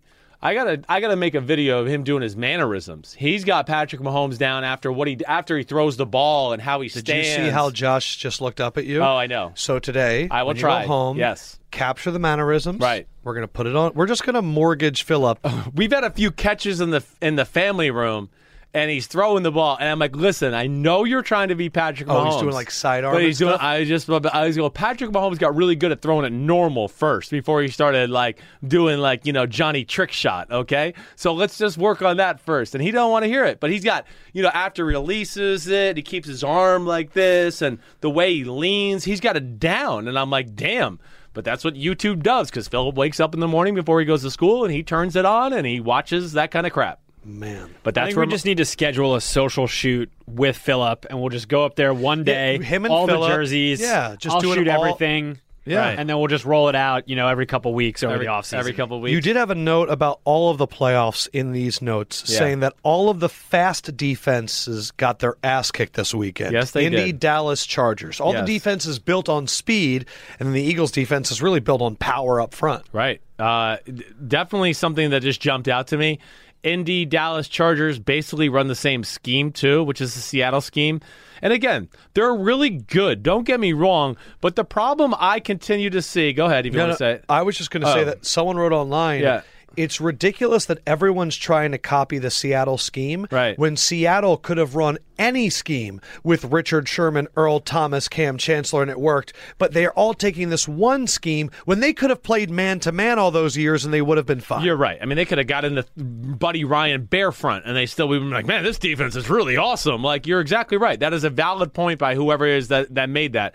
But yes, I think the one thing I see with this scheme, of course, is lack of size. I mean, Danico Autry is your D tackle. Great year, and I'm a fan of his. But 273-pound D tackle in the muddy, snowy field of Kansas City just ain't going to get it done in playoff football. I mean, you're just going to have to get lucky with the right matchups then. That's what you're going, oh, I hope we get the right matchups. But that is an issue, let alone with those schemes. Once again, I think what we saw in all three cases was whenever there's a schemer as the offensive play caller and a quarterback who can execute it, the scheme it gets exposed constantly. And I think they feast on the weak, that scheme. So their numbers look good because, oh man, we shut down Arizona. They had 145 yards. Yeah, Arizona sucks. That's great. Their offense was horrible. But, if you want to hold yourself to a playoff Super Bowl standard, you got to think about Brady, McVay, Drew Brees, Sean Payton, all of those type of guys. And I think you saw that get exposed this weekend. We know Belichick's going to be thinking about Mahomes. This is the last note from this game. You said you noticed that Mahomes escapes to his right a lot. Right. And the Patriots are going to take this away. What's funny is his most famous rollout of the season was left with the left-handed throw. Yes. But that was on purpose, it seemed like, with Denver. I felt like he had to roll out to the left a lot in that game. I think they took away from him. Remember, he rolled out to the left, and that's when he had the crossbody throw to Kelsey right up the seam, too? Yes, right. But you think that Belichick is going to purposely make sure he doesn't roll out right? I do. And he did it in the first matchup. And I'm going to go back and watch the first matchup on film tonight. I know he did it in the first matchup. He did he always had Dante Hightower in the middle, and as soon as Mahomes escaped to the right, Dante would loop to it as well to cut it off. And he threw the interception in the end zone with Dante Hightower kind of climbing on his back, if you remember. Yeah. Really, he had the great throw where he escaped to the right and the long touchdown pass down the sidelines to Kareem Hunt. Oh. But there was a few other plays in that game where he wanted to escape right, and he went, oh, man, I can't go there. Where do I go? And then he got stuck in the pocket and had to throw it away. And Bill is definitely going to try to do his best to take that away. It's I again recommend the Kevin Clark article in The Ringer because it just really talked about the best thing in sports is when there seems to be an unstoppable offense and then they play Belichick. Yeah. And you see how he approaches it and how he takes it away. But I would also say that I don't know if they faced a guy like Patrick Mahomes. And I don't know if they faced a guy like Patrick Mahomes in another person's stadium. Right. It's With the different. weapons he has. With the weapons he has and the offensive coordinator. Yeah. So you were saying that Andy Reid doesn't have a lot of success against Bill Belichick, and that's true. Yeah. But in the 7 games in which Bill Belichick has allowed 40 points, Yeah, he's got, 2 of them or 3 Andy of Reid them? has 3 of them. That's pretty awesome. You know what I mean? Yeah, right. So they face each other a lot over the years. Yes. And Andy, to what you wrote a lot in there about how he's not afraid of third and short and Yeah, running the ball, right. Andy ain't afraid of anybody. No, if Andy can just stay running the football once again. Yeah, that's your big note. They only ran it 13 times last time. You need it consistent. I need it just 20, and I don't even give a damn about the yards. It is the respect factor. You have to make Belichick think, okay, they still might run it, and Damian Williams is scary. And the biggest thing is when they get under center, and they've been doing that more lately, you're going to the biggest throw of the day to Kelsey down the middle was a play-action pass with him running a deep crosser. Like, that's the way they're going to find those type of plays because Bill's going to be all over some of the drop-back shot plays. I'm going to go to Chargers-Patriots next just to keep this like a little seamless, and then we'll do the NFC after that. Okay. So Chargers offense, Patriots defense. What did the Patriots do to slow down Chargers? One thing that Sims writes in his note a lot is what is the coverage on the first third down? Yeah. You believe that's indicative of what the game plan has been all week. Right. And what they did was they put Stephon Gilmore on Keenan Allen, J.C. Jackson on Trevor Williams, and you pretty much wrote Gilmore is the only one matching early, and Keenan Allen has no chance. No chance. He is just... It's an awful matchup for Keenan Allen. It's an awful matchup. Because he's not faster than Stephon Gilmore. Exactly and right. Stephon Gilmore is not going to get pushed around by Keenan Allen. Exactly right. And Gilmore, for this big guy, is also very quick. I mean, Gilmore's one of the best corners in football, let alone he's got coaching now to go, when they're in this formation and this split, it's really these 3 routes or... Remember when Buffalo media was saying that Gilmore stunk and good riddance? Remember that? Yeah. No, Belichick has played this guy twice a year for 4 years. Right. He's been waiting for you guys to get rid of him for this entire time. Right. And that's why he was so confident getting rid of Malcolm Butler. Yes. But remember, and then we were applauding this Buffalo reporter for outing Stephon Gilmore's bad plays. Yeah, Gilmore. If Belichick picks up your player, you messed up. Yeah. You messed up. Pretty much. You didn't realize what you had or you weren't using them correctly. Yeah, that's pretty much it, Lefko. I can't disagree with you there. And, that was just... That's tough. That was a tough matchup for Keenan Allen because he just has nothing to back a guy like Stephon Gilmore up. Stephon Gilmore never feared his speed. He got him on the double move. I understand that. Yes. He was playing off. It was really 3 match coverage. It was zone coverage where, yes, if he's in his area, he's got to play him like a man. They know that the Chargers like to throw these skinny posts, and he faked like he was going to run the quick post, and he went deep, and Gilmore bit on it. But after that, negative Ghost Rider. It was tough sledded. You wrote the Patriots were all over the shallow crossers. It was linebackers at the line of scrimmage, stressing protection, and whenever the Patriots are in a big game, I feel like this is the defense they play. Yeah. It's the amoeba defense of 7 guys. You don't know who's coming. You don't know who's not. And the reason they can do it is because, as you wrote, everybody has the same skill set. They all have the same body type. All of the Patriots' defensive linemen look the same. Right. The numbers are different. Yes. All their linebackers look the same. Their numbers are different. Right. It's like Belichick puts into a computer, okay, who are the guys that fit this criteria? Let me trade a 5th-round pick for Kyle Van Noy and a 6th-round pick for this guy. And then when push comes to shove in the playoffs, they can all do the same thing, and they're all interchangeable. Yeah. His defense is what Sean McVay's offense is. It looks the same, right, but we're giving you something different every play. Exactly right. And it's just hard to, as an offense, when they get in those situations, it's hard to really peg for, wait, this guy blitzes or this guy drops, or, most times you get a feel through your week of breakdown and going, oh, when they get in this defense, like 92 rushes 90% of the time. He might be walking around, but when it all comes down to it, he's the one coming, and 55 might be dropping back. But with the Patriots, I just throw it through the names. It's a new game plan every week. It is, and it's a Landon Roberts, okay, and then it's Kyle Van Noy, and it's Dante Hightower, and it's John Simon, and it's, Albert McClellan, and they can put all these different guys on the field to where you go, okay, wait, who does what? They all can play middle linebacker. They all can play outside linebacker. They all have a pass rush skill set to where, I'm not saying they're Von Miller, but they have the techniques and power and aren't physically overwhelmed there to where you just don't know who's coming or going or where anybody is. The other two things, one, you say people don't talk about Hightower coming off the edge enough. Yeah, he's just he's How is he? Is he back? Is he healthy? He's not, I don't think, ever going to be back as far as like the guy we saw at Super Bowl 49 Seattle Seahawks game, where arguably the best linebacker in the NFL. Yeah, right. I mean, he was a beast then. He's got some like knee and shoulder issues. So there's times where you go, Super Bowl 51, that sack was pretty damn That was big. pretty awesome. And he's still going to have his moments because he's one of the biggest linebackers in the history of football. But yes, he did this at Alabama, and this is why he drafted him, Belichick, I'm saying, isn't he? Because he can play middle linebacker, but he's got this unbelievable power off the edge to where, there was a few times where he got Sam Tevy, 69. I mean, I'm sure Sam Tevy's going, oh, this is a linebacker, and it's exactly right. And he just collapses the pocket because they underestimate the power. And you said that if the Patriots play that defense, you have to not be afraid to throw deep comebacks, outs, comebacks, and Rivers at this point can't do it. Yes. So but the thing is I thought about this while reading your notes. Yeah. That's if you're expecting the Patriots to play that defense again. Well, that's what's so incredible about the Patriots is they might not play that defense next week. No, they might not. They might come out and play cover 2 and go, no, we're just going to do this. They could. The thing, though, that I think you can count on, though, is when they get you in obvious passing situations, they're going to do it.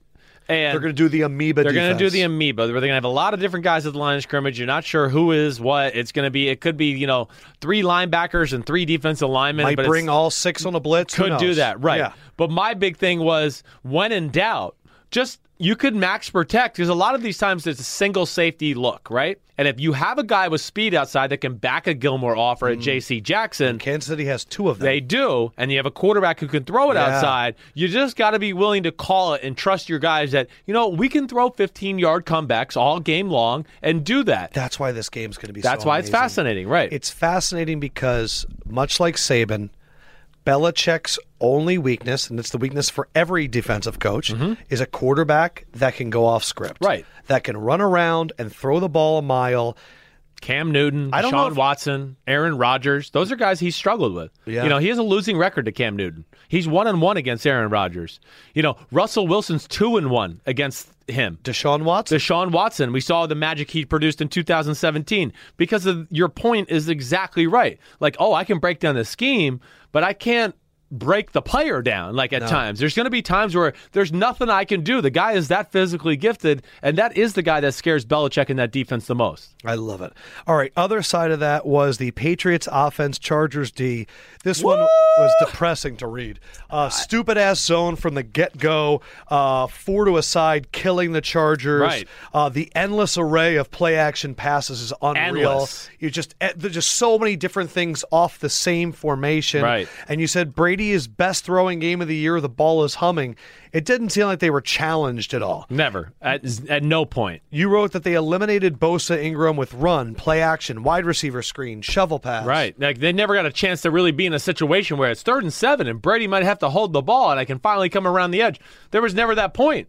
It just didn't matter. It was run the ball. Okay. And then it was, fake the run and we throw a screen. Or then it was, like I'm saying, four, what I wrote, I think, to start it, 4-on-3ing them, right? They're playing these zone coverages. Well, they would line up Brady in the shotgun, a back on both sides of him, right? 2 backs. They got both tailbacks in, James White and Michelle in, right? And now they got tight end to the right, receiver to the right. And they would have one of the running backs go out and run a route to the tight end side. Of course, Gronkowski's running a route. The receiver's running that route. And from the backside running back, they would fake the run, but then he would also continue out to that side. Overflow the so zone. now it's a 4-on-3 fast break every time. Just think about basketball that way. A lot of people were talking about the predictability of the Patriots offense, that when Sony Michel was out there, it was a run, and when James White was out there, it was a pass. And it was something like 97% of the time James White was out there, maybe drop back, but they're not taking into account all the play action passes that when Michelle was in there, and then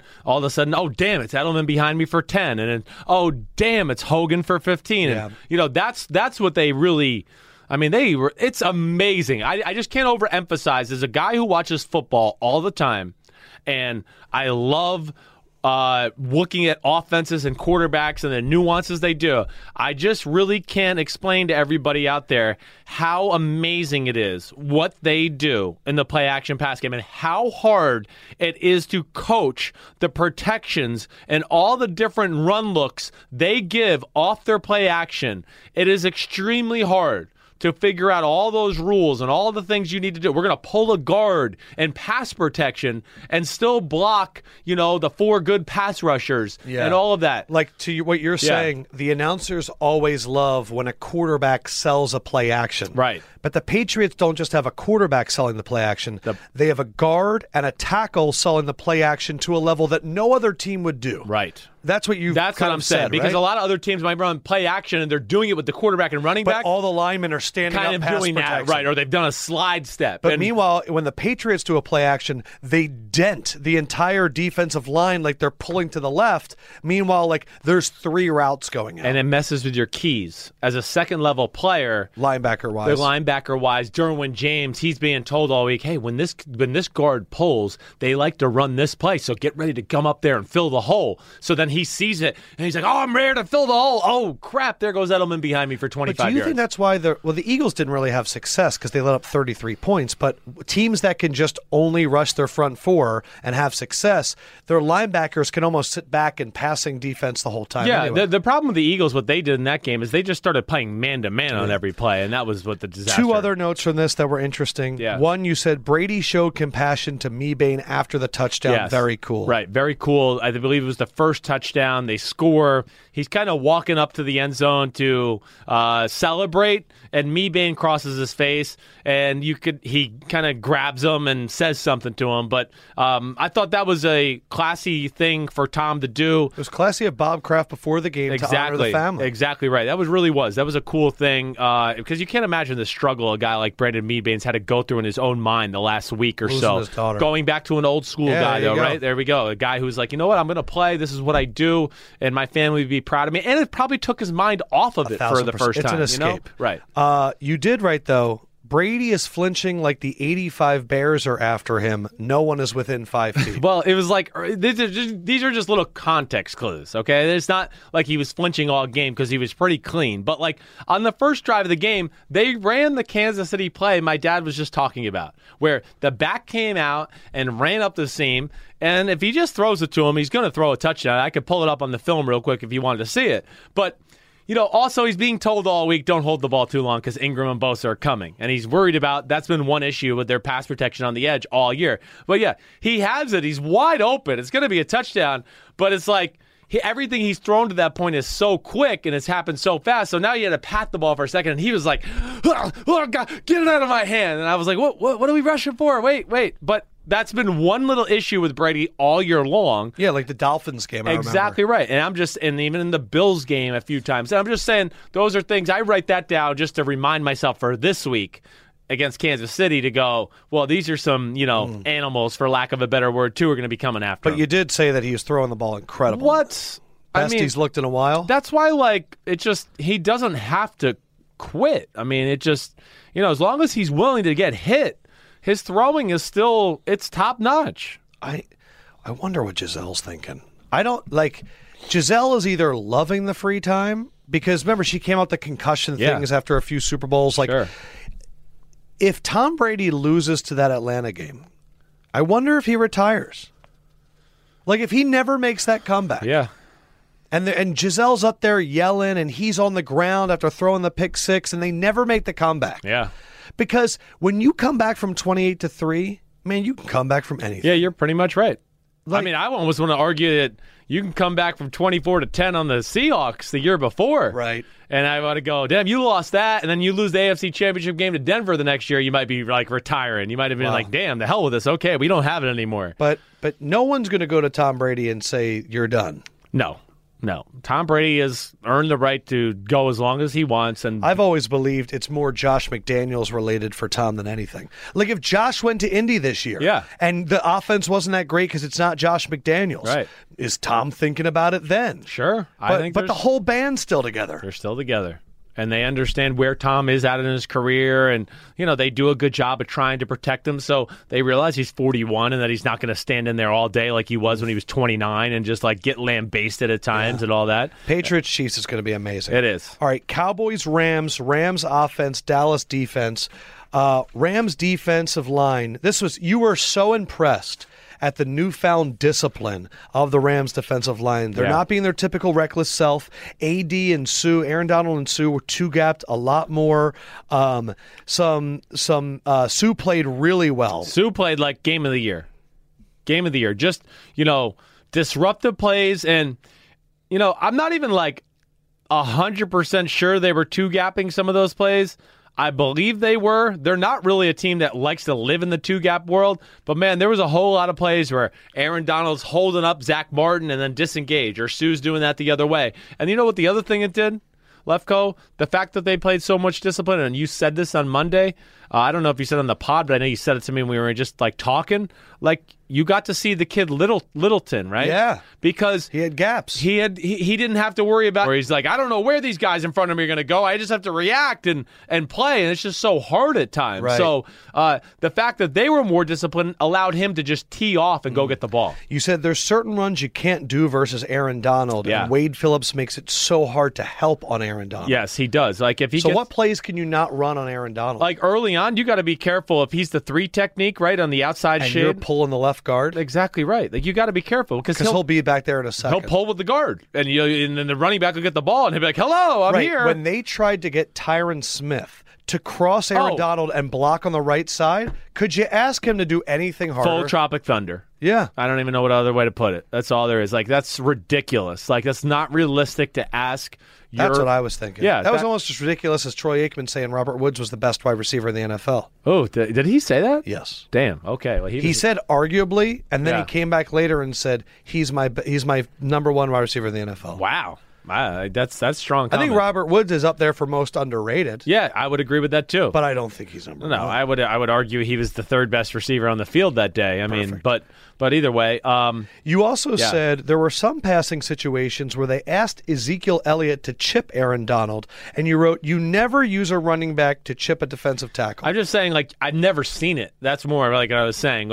Where you've never seen a running back just step up and help, or he run through on the route and hit him on the shoulder, right? Or just they run through on the route on the inside. Usually when a running back goes inside, he's just trying to find a lane to get out so he can be the check down or whatever else. I've seen running backs chip on Von Millers and speed pass rushers on the edge. But this was there was probably 2 or 3 plays where they were like, no, Connor Williams set inside and Zeke will take away his out shoulder. So he, and why did you write, don't ever use that? You don't like it? Oh no, I'm saying I guess I've never seen it. That's what I'm saying. That was new to me. I was like, whoa. That was Cowboys' big wrinkle. I was like, whoa. Did it work? It did. It definitely did. The few times they did it, Aaron Donald got hit by Zeke and Connor Williams was in perfect position.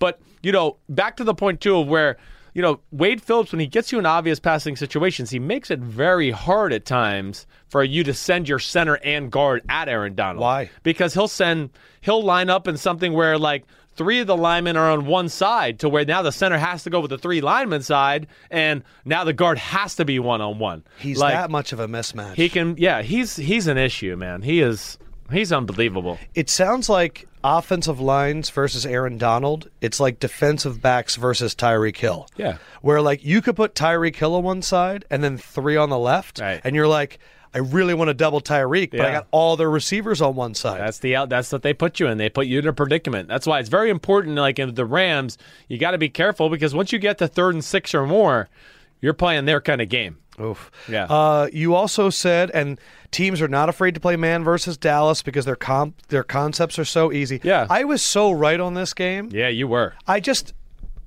Your notes from that Dallas team. Right. I like look back at you picking Dallas and I go, you were all over Dallas. They're too simple. Like for me, it was like, did you really think Jason Garrett in that 1 week was going to go, now I'm going to coach? Like that's what I just didn't. I know you're right. I was wrong. I guess I just didn't believe the Rams would play disciplined run defense. That's where I just came down to. Well, you did right. Give Wade Phillips a lot of credit for changing his DNA. Yeah, he did. He changed. What did he change? Well, he the just discipline nature or like his whole approach. Really, the last few weeks of the year was just like, wait, I have talent. I don't need to scheme so much. If we just kind of play it like close to the vest. I mean, he coached that Denver D. I don't know why he didn't just do exactly what he was doing back I know, then. and I would say he was probably more complicated even then than really? he is now. Yeah, he would do like some different wrinkles then. Now they're like, hey, it's 3-match, it's Tampa 2. It's very simple stuff, but they don't need to get creative because they're fast and talented. To wrap up the Rams offense, Dallas D. Man, my voice still hurts. From trying to do that? Yes, it does. I have this in here, and I guess it was on the wrong side. Yeah. This is actually the Rams offense, so we'll switch now. But Okay. the Rams doubled Cooper, and it seemed like in your notes that that Dak wasn't seeing the field well. That's spot on. That Dak did not have his best day. Like I felt like there was a few times where Dak, it took him forever to get off the first read. And the Rams did a good job early on of just doing one or two things to, I think, where Dallas was like, oh, no, they're doing this. And then they really didn't do them again. They went back to what they do. But, like, one of the first third downs of the game, they had Marcus Peters on the single side against Amari Cooper to the left side. The quarterback's, and the shotgun. You got three receivers to your right, and Amari Cooper's to the left all by himself. Dallas, by a general rule, for the most part, when they see that coverage and their single safety, they would go, we're just going to let Amari Cooper work on that guy over there, and Dak will throw it to him. Well, what they did was, like, they would go, okay, Marcus Peters has got him, but then LaMarcus Joyner, who was the free safety that was down, he would buzz out underneath them to take away the hitch route or the out route. That's a very Zimmer thing to do. So it was really cool. Like they just did a little things like that. Zimmer does that with Harrison Smith a lot. He does. He'll do it a lot, right? Because if he feels like you're a team that likes to throw the single cut slant, he's just going to make it like cloudy for you. You want to sit there and wait all day or whatever it is. You still got a lot of confidence in Dak going forward? I do. I think Dak nonetheless is the franchise quarterback for them. I think he is. Yes, he is. I mean, I think that a lot like how Marty Mornhinweg has gone in Baltimore. Yeah. I feel very similar about Marty Mornhinweg the way I feel about Scott Linehan, where we've seen your system now for 15 years. Yeah. It's a good system. Yeah. But you're not a good week-to-week coach. Yeah.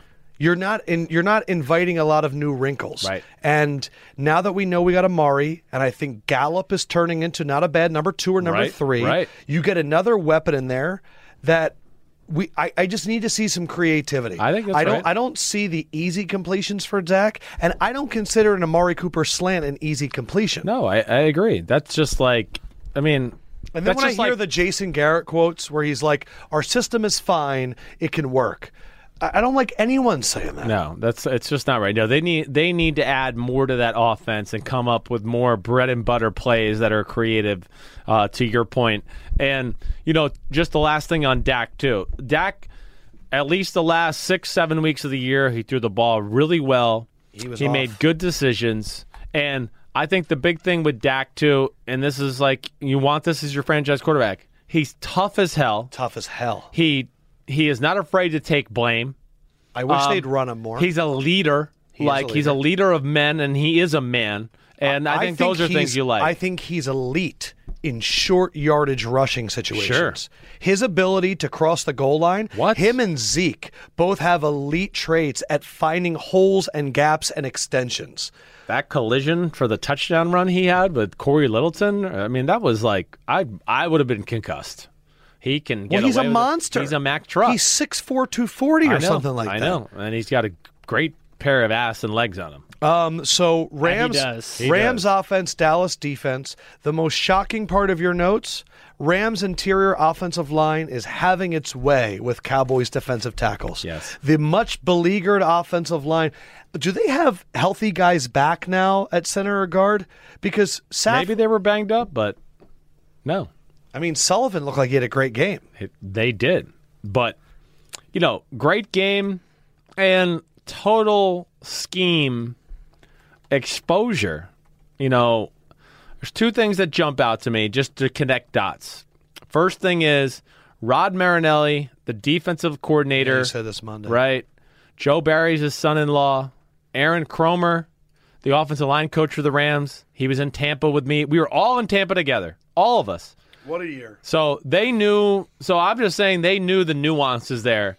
But the lack of adjustments on the defensive side of the ball. So here's the one basic thing they did a million times in a row. Go ahead. I was going to say, when you talk about the under front, explain it. Yeah, okay. So, all right. So what the Rams did over and over to the Cowboys, and everybody at home, you watched the game and you saw the fake speed sweep and then the run up the middle. But what they did is they had, let's just say, they started the tight end to the left, and if they had what they call a shade nose to the right? So you got everybody be the quarterback at home, okay? Your tight end's to your left, you're coming up under the center, and to your left is your left guard in the 3 technique, the guy on the outside shoulder of the left guard. And then to your right is the shade nose tackle, who's on the right edge of your center, so right? Between the center and the guard on your right side. Exactly right. Well, anytime they saw that, they must have had 2 plays called in the huddle, and they would go, oh, okay, they're in that. They would motion the tight end across to the shade nose side. To the shade nose side. And now it becomes an under front, which is under just means like the shade nose is the first defensive tackle who you're accounting for. That's what we call the under front in the NFL. And they ran some plays off of that because they wanted to run it into that front. So let alone with that, and then Dallas way overcommitting to the fake speed sweeps. They just ran plays that I don't care if you brought back Reggie White, Mike Singletary, Lawrence Taylor, and everybody, that you were not going to be able to stop schematically what they were doing with this play and how they were lined up. Now, everybody out there is going to go, well, what could they have done differently? Well, first of all, they kept bumping the linebackers way over to stop the speed sweep, so they weren't even like in between the guard center guard box there, right? They were on the more of the edges at times. But the other thing teams would do in that case would go, they're always motioning to our shade nose, and they're killing us. Well, in my experience against good defenses, they start to realize that, and they go, flip. We have to shift our line. Now the shade nose has got to bump out. Is that when you see the linebacker run up and smack a guy's ass? Might smack him and go, you got to get out. You got to get out. You come down, and now you guys got to switch roles. Did that adjustment happen at all? Never. Not one time. So I'm seeing Chris Richard yelling at the linebackers on the sideline, and yet the coaches weren't. It's just not realistic to ask what. Like, Van Der Esch was horrible. Yeah, you wrote down that Jalen Smith and Van Der Esch looked confused all over the place. Yeah. Van Der Esch specifically looked clueless and playing soft. They had to take him out. And you wrote, it's not like Sean Lee did any better. No, Sean Lee, because it sounds like they were in an unwinnable situation. Exactly right. That's all it really came down to. Sean Lee came in, and I think they thought, like, oh, he'll fix it. Yeah, right. They ran like one of the big runs of the day was when Sean Lee was in, right up the middle. What was it about running at the shade nose that worked so well? Well, because really, I wish I could draw this play up for everybody, but it just... Did it just give them a mismatch? Yeah, it just gave them a mismatch. Because they were afraid of the speed sweep. By having the shade nose, he's almost pinned in the inside and too then, like, much. they would double him. One of them would go up to the second level. Onto the middle linebacker, right. So because they were too far to the other side. Exactly right. So and they were all pinned. They would cut it off. You know what's funny? Right. That's my number one Madden play when I would play. Yeah. So I would, and not to put myself in the same thing as Sean McVay, but I will. But I would just put all the wide receivers on the left, and they would shade that way, and I'm like, oh, I'm just running up that right side. Sure. They ran what we would call to the bubble all game long. Which was the hole between the shade nose and the end, because really the guard tackle's wide open. Right. The guard's got nobody on them. So it's easy to get to that second level. Exactly right. So they ran the plays they wanted to run against the defense they wanted to run it against almost all the time. So it wasn't even really about hands and all that stuff when that story came out. It really was, where's the shade nose, guy in motion, or if they're already there, we're just running just at keep it. I just can't imagine they didn't shift. It's mind-boggling. Okay, so it wasn't that Leighton Van Der Esch was bad. No. Dallas's coaching staff didn't adjust. No, they got abused. There's no doubt about that. Every play you wrote had misdirection in it. They really took advantage of the aggressiveness. Cowboys shift the front. You wrote, holy fuck. Second half is the same shit. You were shocked. Yeah. Like your notes showed me that you were shocked that there was nothing.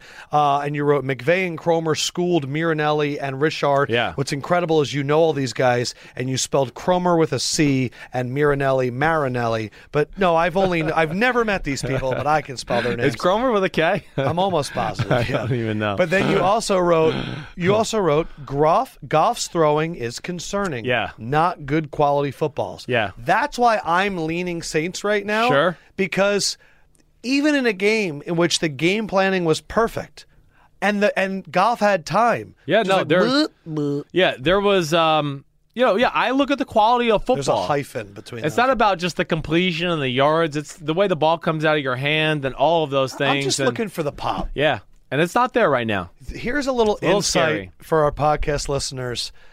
4 years ago, before the draft, Chris Sims was one of the first people aboard the Carson Wentz train.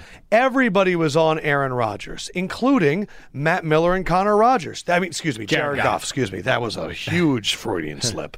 They were all over Jared Goff. Yeah. And I had realized at that point, when it came to quarterbacks, I'm riding with Sims. And it's proven to be the same way. Patrick Mahomes, all those guys. When it comes to quarterbacks, I trust you. So I said, I'll bet on Carson Wentz. This is before the Eagles drafted him. Right. And I made a bet with Connor Rodgers of the Stick to Football podcast that Carson Wentz will be a better quarterback. And we said after 3 years, we'll weigh in. Right. It's so hard to tell who's better, but Carson Wentz is a better quarterback than Jared Goff. I mean, yes, I don't know anybody that would really argue that other than some Rams fans or people like that. But you know what? If he came back to me and said, Carson Wentz isn't the best quarterback on his own team, I'm like, damn, you're getting me in the gut right there. But, availability, Carson Wentz has been hurt and stuff. Yeah, there's issues there. But I look at Jared Goff and I go, he's not on the same field physically as Carson Wentz. No, he is not. Jared Goff is a really fine NFL quarterback, but, And you can win a Super Bowl with Jared Goff. Exactly right. You damn right you can. But yes, he's not gonna like McVay's not like, oh gosh, I can call these plays with Goff because he can move and throw these lasers all over the field. That's not gonna happen. He's gonna have to find plays that he goes, oh, I think Goff is comfortable running this play and this fits what he does. Goff looked amazing in the Chiefs-Rams game on that Monday night. Right. But now we look back at the season as the whole and we go, oh, it was against the Chiefs defense. Yeah. Orlando Skandrick was on the field. Right. We know what was going on there. He's a good quarterback. Yeah. But I'm a little bit worried in the Superdome. Yeah. You don't know. Yes. All right, so now let's go to Eagles-Saints, and we're going to wrap it up here. Early on, this is Eagles offense, Saints defense. Early on, Eagles pushing Saints around in the run game. Yeah, they were controlling the line of scrimmage for sure in the first quarter, both sides. You wrote Lattimore is back, his speed is back, and on that interception, Foles had it. 10 to 15 yard underthrow, just a bad toss. He knew it immediately. Man, he did. I mean, what we would call why chase takeoff, right? So it was Tampa 2. The outside receiver ran a post to kind of take away that safety, and now that safety's not there, and now here comes Ertz, who's going to run like a corner and then roll it up as a go. And now Lattimore's behind because he's playing cover 2, so he's playing a zone. He's going, uh-oh. Ertz had 4 yards on him. He had him. I mean, no joke. It was about a 10 to 12 yard underthrow where if he just throws it out there, Ertz is going to go get the ball. He's got him beat. And it's not a man-to-man situation. It's a zone. It was a perfectly dialed-up play call. But, yeah, Foles tried to kind of place it up there instead of really just driving it and let it go. You explained what happened on that Aguilar quick throw, that Foles was protected. He just didn't think he was because he saw a blitz, which sucks because he would have had time. He would have had that. That would have been a big play. The Saints did a really good job of not doing anything mind-blowing on defense, but never really calling the same defensive coverage twice in a row, changing looks, disguises, really played simple coverages, but never let, I think, the play callers and Peterson and Grove get a feel for they're doing this on this down. Yeah, you gave a lot of that credit to Dennis Allen. Yes, he you said that when Brandon Brooks went out. It was huge in the running game. It was. The Saints took over the line of scrimmage. Cam Jordan came alive. And really, I forgot that Brooks and Rankins went down like 2 out of 3 plays. And then Fletcher Cox was like 5 plays later. Yeah. The turf monster was alive. But you really said it wasn't just the right guard Wisniewski. The rest of the offensive line really got beat. Yeah, they started to get beat up a little bit as the game went on. It was a confidence thing for the Saints. I mean, Cam Jordan started having his way with Lane Johnson on the right side. I mean, your damn Kelsey had a few plays here and there where, guys just, there was more mistakes than we saw in weeks past. And the Saints have a deep D line, and they were fresh. And, I think that all played into it as well. And the thing that killed me, the interception to end the game, apparently on the other side, Foles had a touchdown. I think Foles was, I know this play, okay? So, I think that Foles Alshon ran the slant. Right, they basically Alshon was running for a cover 2 concept. If there's 2 safeties, they would tell Foles, work to your left side. And the inside guy runs like a 15-yard in cut, and Alshon's running a 5-yard straight across. So the first guy kind of clears out some people, and then Alshon comes over underneath. Right, because if it's cover 2, you kind of get the will linebacker out there, and he goes with that guy who's running the deeper in cut, and now there's an area. But I think they fooled Foles on the coverage. They went to a single safety look. They were showing like they were going to go 2 deep. They rolled the single safety, and he should have been on the other side where there was a post, and then Ertz running a corner and the back in the flat. It's like a 3-level concept. Yeah. He's got the post for a touchdown. Who was the post? I believe that was Aguilar. Yeah, he's got him for a touchdown. I can pull it up real quick if you want to see it. Later. Okay, but he's got that if he wants it, and even if he doesn't, he's going to have a high-low on the guy in the curl flat area with the guy who runs to the corner in the back where if he's going to be able to play that. I'm just still pissed they rushed it. Yeah, exactly right. Because the big thing is, why do you need to get that playoff? I know. I don't want Drew Brees to have any time Score left. the game-winning touchdown with 8 seconds left. Other side of the ball, how did Drew Brees do? You wrote first play of the game, which was a pick. Should have been a house call. Brees had to put everything to throw 40 yards, and he couldn't get it there. Yeah, Brees' arm was a little concerning in the game. I can't lie. Brees was still made some great throws and pressure, and some of the in-cuts he hit to Michael Thomas. He had people in his face, and he threw it in there. It was beautiful. It was beautiful, his timing, his rhythm, all that. But, yes, when some of those power throws are there to be had. Like he threw I think on the second drive of the game, he's got like a 12-yard out route to Teddy Ginn. And, he had to, give it everything he had to get it there, and Rasul Douglas almost picked it, and it would have been a pick 6. It ended up being incomplete, but there was a few throws in the game where I was like, damn, it's there, but Brees just can't, he's kind of limited in how far he can launch the ball or drive the ball when a deep post or a deep seam route might be open. You wrote the biggest thing about that fake punt was, other than taking Cox away, is it kept that Philly defense on the field and kind of really started to wear them down, because before that you wrote Cox, Bennett, and Jernigan were unstoppable. And you know what, Fletcher Cox, I almost want to say, I don't want to be a jerk, I don't think he believed they were really going to fake it. And that's why he just got taken back. He just didn't fire off the ball. He's got guys blocking him that got no business blocking him. None. Wasn't one offensive lineman in there. I think he just thought, okay, our defense is in here. They're clearly not going to run this play. And Sean Payton's crazy, and he said, no, we are. We're going to run it, and we're just going to wedge it in there. Damn. And, Cox hurt his knee. Came back after a while of missing plays. And then went out again. Yeah, and then went out, and then came back and looked really good. Like him and Rasul Douglas, like Rasul Douglas, I don't know what happened with him. What was his injury? I don't know either. But, your man Hawkins totally messed up the 4th and 2 touchdown. No shit. It was the perfect play call. They had it ready. Way, I'm okay when you, give me the my man shit. He ain't my man. All right. I don't know this guy. Okay. I'm not claiming him, okay? Yes. Okay. You wrote all Eagles are yours. You wrote worst game of the year for Andrus Peat. And I've never, that's the Fletcher Cox move, man. He can make you have your worst game of the year. He can. And Jernigan, too.